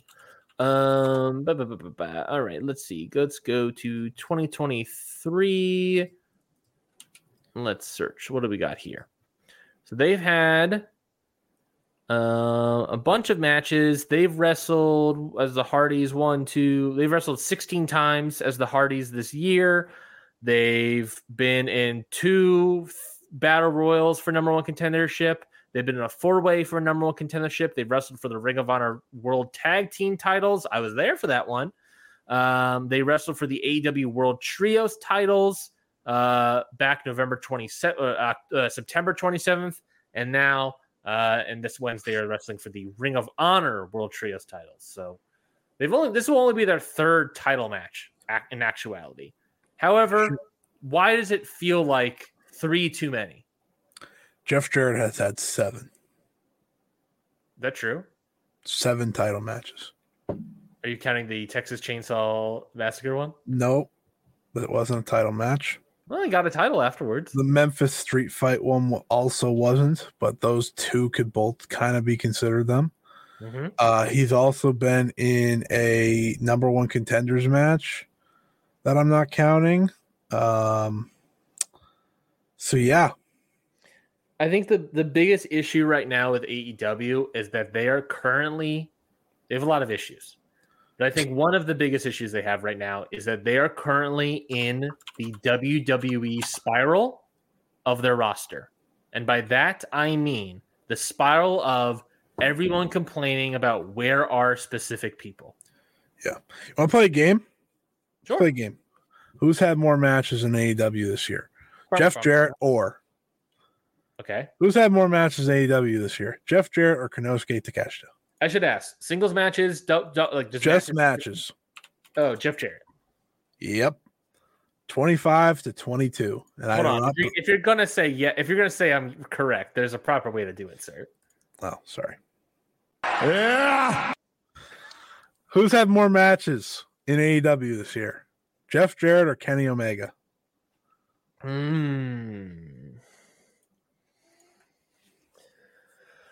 I want to say it's close. I'm gonna say I'll say Jeff Jarrett. Yep. 25-21. So it's close. It's close. That'd be crime. Who's had more matches this year? Jeff Jarrett or the Young Bucks? No, Jeff Jarrett. Yep. That one's easy. That one's super easy. Who's had more matches in AEW this year? Jeff Jarrett or Bryan Danielson?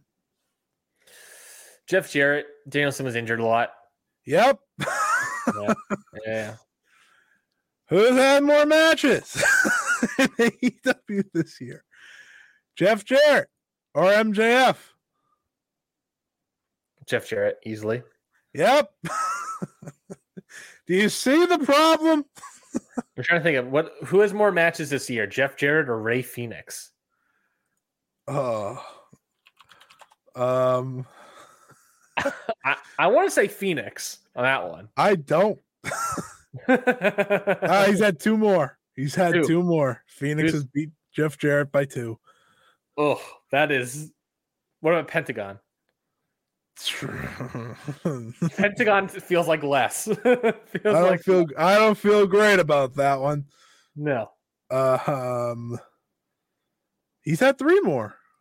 Oh, Phoenix is hurt. Who's had more matches, Jeff Jarrett or Ricky Starks? A guy who's actively been on TV a lot, especially. I would think Starks. I feel like he wrestles a lot, but I could be wrong. It is Starks. He had 28. To Jeff Jarrett's 25, you said? Yes. Jeff Jarrett had 25 matches on AEW television. That's too many. I'd say like 15 too many. Like who's extremely close? Oh, I don't think you understand the game we just played. Ready? I said Bryan Danielson, the Young Bucks, Kenny Omega. Should have more than all of them. Bryan Danielson, Konosuke Takeshita. Here, like, do you hear this? Scotty, ready? Yeah. Who's had more matches this year, Jeff Jarrett or Swerve Strickland? I have the answer. Jeff Jarrett, Swerve Strickland. Is it Jeff Jarrett? Correct, by 2. That's awful. That's awful. Who's had more matches, Jeff Jarrett or Hangman Page? Oh, I mean, Jeff Jarrett, easy. This is stupid. You see a problem with what's happening. Who's had more matches this year, Jeff Jarrett or Serpentico? I don't care. Tough one. A thinker. I'll tell you. I don't even know if he still wrestles in AEW. Serpentico? Yeah. Well, according to the AEW roster page, he's 0-24, which means Jeff Jarrett has had one more match than Serpentico. Serpentico, just for analysis, Roderick Strong has had 7 matches. Roosh has had 9. Samoa Joe has had Jeff 17. Jarrett has out wrestled so many of these roster members. The majority. He has had more matches on TV than every main eventer. Every premier talent in this company. Outside of the Lucha Brothers. And John Moxley. I'm not even going to look at John Moxley. Come on. No. And Orange Cassidy's like way over too. I'm actually going to look at John Moxley. Let's see. How many matches does Mr. Mox have? A lot. 36. 36, yeah. Jesus. And that's just in AEW. He has 5 in New Japan, 2 in Defy, 2 in Revolver, 1 in PWG, and here's a 1 perfect in example. PCW. Here's a perfect example, Scotty. Yeah. Who has had more matches this year in AEW? Jeff Jarrett or Kyle Fletcher? Before you give your answer, who do you think Kyle Fletcher is overexposed, underexposed? It sounds like we agree that Jeff Jarrett is overexposed. But do you think Kyle Fletcher is over or underexposed? He's had a lot of matches in a very short amount of time. Mm-hmm. Is he over? Is he overexposed or he has more matches? He might be a little overexposed. Okay. Does he have more or less matches than Jeff Jarrett? Less. Trick question. He has 25 matches. On AEW television? Correct. That's insane. According to the roster page. He's had the same amount of matches as Jeff Jarrett. They haven't been signed that long. All right. So the consensus here is they don't use their main eventers enough. Unless your name is MJF, Jay White, or Bryan Danielson, or John Moxley. No. Yes? Disagreeable? Yeah, that's fair. We needed 20 extra minutes. We got 40. Jay White has had 18 matches. Yeah, Jay Lethal has had 23. That's part of the problem. Yeah. Eddie Kingston's had 16. Dex Harwood, FTR. He's had 21. That's crazy because CM Punk literally booked them every week. Jeff Jarrett has had way more matches than so many of this roster. Pretty much everyone that you consider good to great on this roster, he's had more matches than. He's had more matches than Chris Jericho. I mean, he's booked to the moon, right? Yeah. We extended this another 45 minutes. I think that's that's how we do great podcasting, folks. He's had more matches than Brody King. He's had more matches than everyone. He's the workhorseman. He is the get out of my face man. He's the workhorse. I'm done. Roster. I'm done. That is it for this week's episode of Ring Post Radio. We want to thank everybody for joining us for this episode. Hopefully, please let us know if the stream was good or if the stream was good on your end. We would definitely appreciate that. We have no idea. It looked good. I popped into the YouTube at one point. It looked good there, but let us know if the stream is good or better or worse or whatever. We would appreciate that feedback. You can tweet at us at CountOutPod, or you can specifically tweet at us if you like at Ryan Knightsey, at Scott E Wrestling on Twitter, on X, or whatever the fuck it's called. Dropping the F-bomb late. Scotty, give the people what they want. Tell us where people can find you, any plugs, and what was your match of the week. Yeah, you can find me at Scotty Wrestling on Twitter/X. Check out the latest edition of Stardom Road right here in the Count Out Podcast Network. We talked Mask Fiesta and Costume Change Battle Royal because it's Halloween time. So we wanted to keep it in the Halloween theme. When the hell is Halloween? We could have dropped that episode the day of Halloween, but we didn't, so that's fine. Okay, never mind. Just gonna ignore that. Now you need another episode for the day of Halloween. We have your idea. We're gonna run with that idea, which isn't Halloween, but it's good. So we're gonna do that anyway. Spooky. I don't think it's spooky either. Unless we both wear hats while we record it. Now we're talking dress up. You gotta dress up. Oh, you gotta dress up for that episode. We don't record the video. That's true. No, record the video. You use StreamYard, right? Yeah, but we don't use the video. Oh, send me the video file. I'll upload it. You have access to StreamYard. I don't have to send you shit. Well, I guess that is true. Now I have access to it. Damn. Anyways. All right, you're knocking me off my train of thought. What? Listen to Stardom Road. I put up actually free on YouTube a video on the Fight Game Media YouTube channel, a video about the state of Stardom yesterday, because I saw a lot of people talking about it. They had their roughest Cork and Hall number this past week since pre-restrictions easily. This, by the way, is like 2 months after they had the best Cork and Hall number of the year. And I talked about the ups and downs, what to do the rest of the year. So if you're interested in that, go check that out. That's free on YouTube. It's like an hour and a half long. That's also with Trent, if you want to hear me and Trent talk about it. And yeah, I have an interview coming out this week, but since it's not done yet, I'm not going to say who it's with because I don't like to jinx things. So keep an eye out for that. That'll be over on Fightful. Yes, I understand. I'm in a lot of places at one time. Match of the week. Yume Oyagi versus Kento Miyahara from All Japan. Yeah, I gotta check that out. I gotta go watch that. It was that good stuff, as Kento often does. Had to have been. I was at a wedding this past weekend, so what I did is I loaded up the old Lucha Blog Google Drive and downloaded a bunch of videos. Nice. So I watched from June. Nice. The World CMLL World Trios title match, Atlantis Jr., Star Jr., and Volador Jr. winning the titles off of Mephisto, Hechicero, and Euphoria.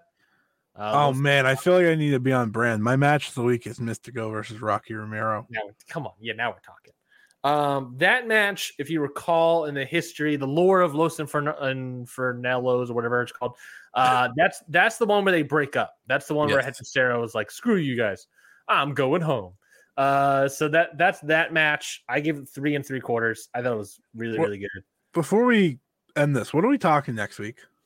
Oh, that's a great question. What are we talking next week? We're talking not Turning Point, I'll tell you that much. We are talking Fighting Spirit Unleashed, reviewing that show. We're talking that's on Friday, right? Saturday. Fuck. Saturday. Same. I know you were Lone Star Shootouts on Friday. Yeah, you were planning on watching the NWA show on Saturday, but no, Fighting Spirit Unleashed is happening. So sorry, Scotty. Lone Star is the 3rd, right? Yeah. Oh no, that's the 10th. It's the 10th. Yeah, sure. So we're not going to be talking about Lone Star. We'll be talking about Fighting Spirit Unleashed. We'll be previewing Power Struggle for New Japan as well, previewing Crown Jewel for WWE, and whatever else happens in the week of professional wrestling. I just need to know how much I need to watch because I will not be watching a lot of wrestling this week. Well, those are you really just got to watch Fighting Spirit Unleashed. We can't. Boys got to put your boys got to put the suit back on. A suit back on. Yeah, Spider-Man suit. Oh, perfect. Well, speaking of suits, I do want to make it clear before we get to it. Literally, I am 3 weeks to my wedding day. Yes. I am very close to getting married. What weekend is that again? I get married Off on the top of my head. The 11th, which is right. a Saturday. Okay. Veterans Day. So, and to celebrate our veterans, we'll be. Do I need to replace you that week? You can replace me. Either there will be no show. Basically, that's what I'm saying. There's a no very show. good chance there'll be no show. It's either no show or Scotty put something together. Do not know, but at Me the very putting least, something together again. we'll find out. You can pull some strings. I'm gonna get I don't know. I was gonna name some random wrestler, but you get Mystico on. Get ST3 back on. I saw I got a notification on the stream. Yeah, that'd be fun. We can get him back on. What is that week? Is there like a big week of wrestling? If there's nothing to talk about, I'm not doing it. Well, it's a pretty big week. So that 12th episode, I won't be on at all. That's the Full Gear preview, isn't it? That's a Full Gear preview. That is Lone Star Shootout review, and whatever else is happening. But that's the Full Gear preview. Brother. Yeah. So we'll talk about Full Gear probably on the 5th, you and I, and whatever they have announced at that point.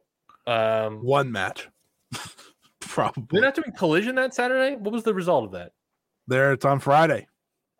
Oh yeah. Are they going head to head to SmackDown? Is that what they're doing? Yeah. Oh, sorry. Yeah. That's gonna be a fun one. It's gonna be a fun day. Yeah. So I'm out. Not gonna be the 12th. We'll talk about Full Gear. That's crazy. Yeah, but we'll obviously be there for Full Gear. Time came out of nowhere, huh? We're probably not. Should we do an instant reaction to Full Gear? Because we're just gonna record the next Sunday. The next day. Absolutely not.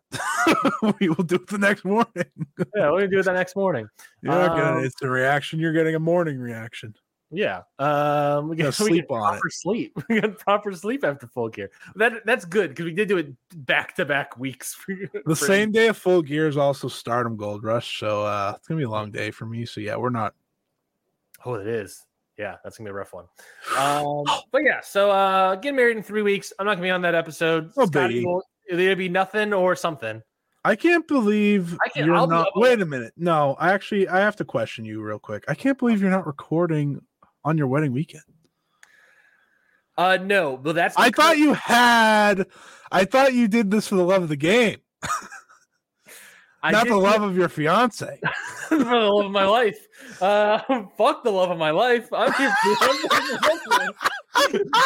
You know what I gotta say, Scotty? You know what I gotta say to Jesse? Go fuck yourself. I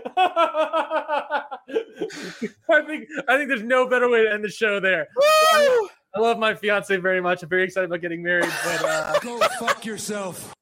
Goodbye, everybody.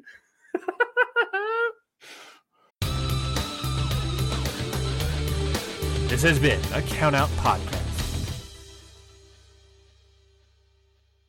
Count Out provides a wide variety of bonus content that is right at your fingertips. On the Count Out Patreon, our podcasts are creating bonus content exclusively for you, their listener. For only $5 a month, you can watch instant reactions to major shows, watch-alongs, early access to main feed podcasts, some fun goof and gag audio, plus shows from some of the podcasters' outside interests. It's the best way to experience all that the Count Out Network has to offer. So head on down to patreon.com/countout to take part in some of the best and most fun content wrestling has to offer. Again, that is patreon.com/countout.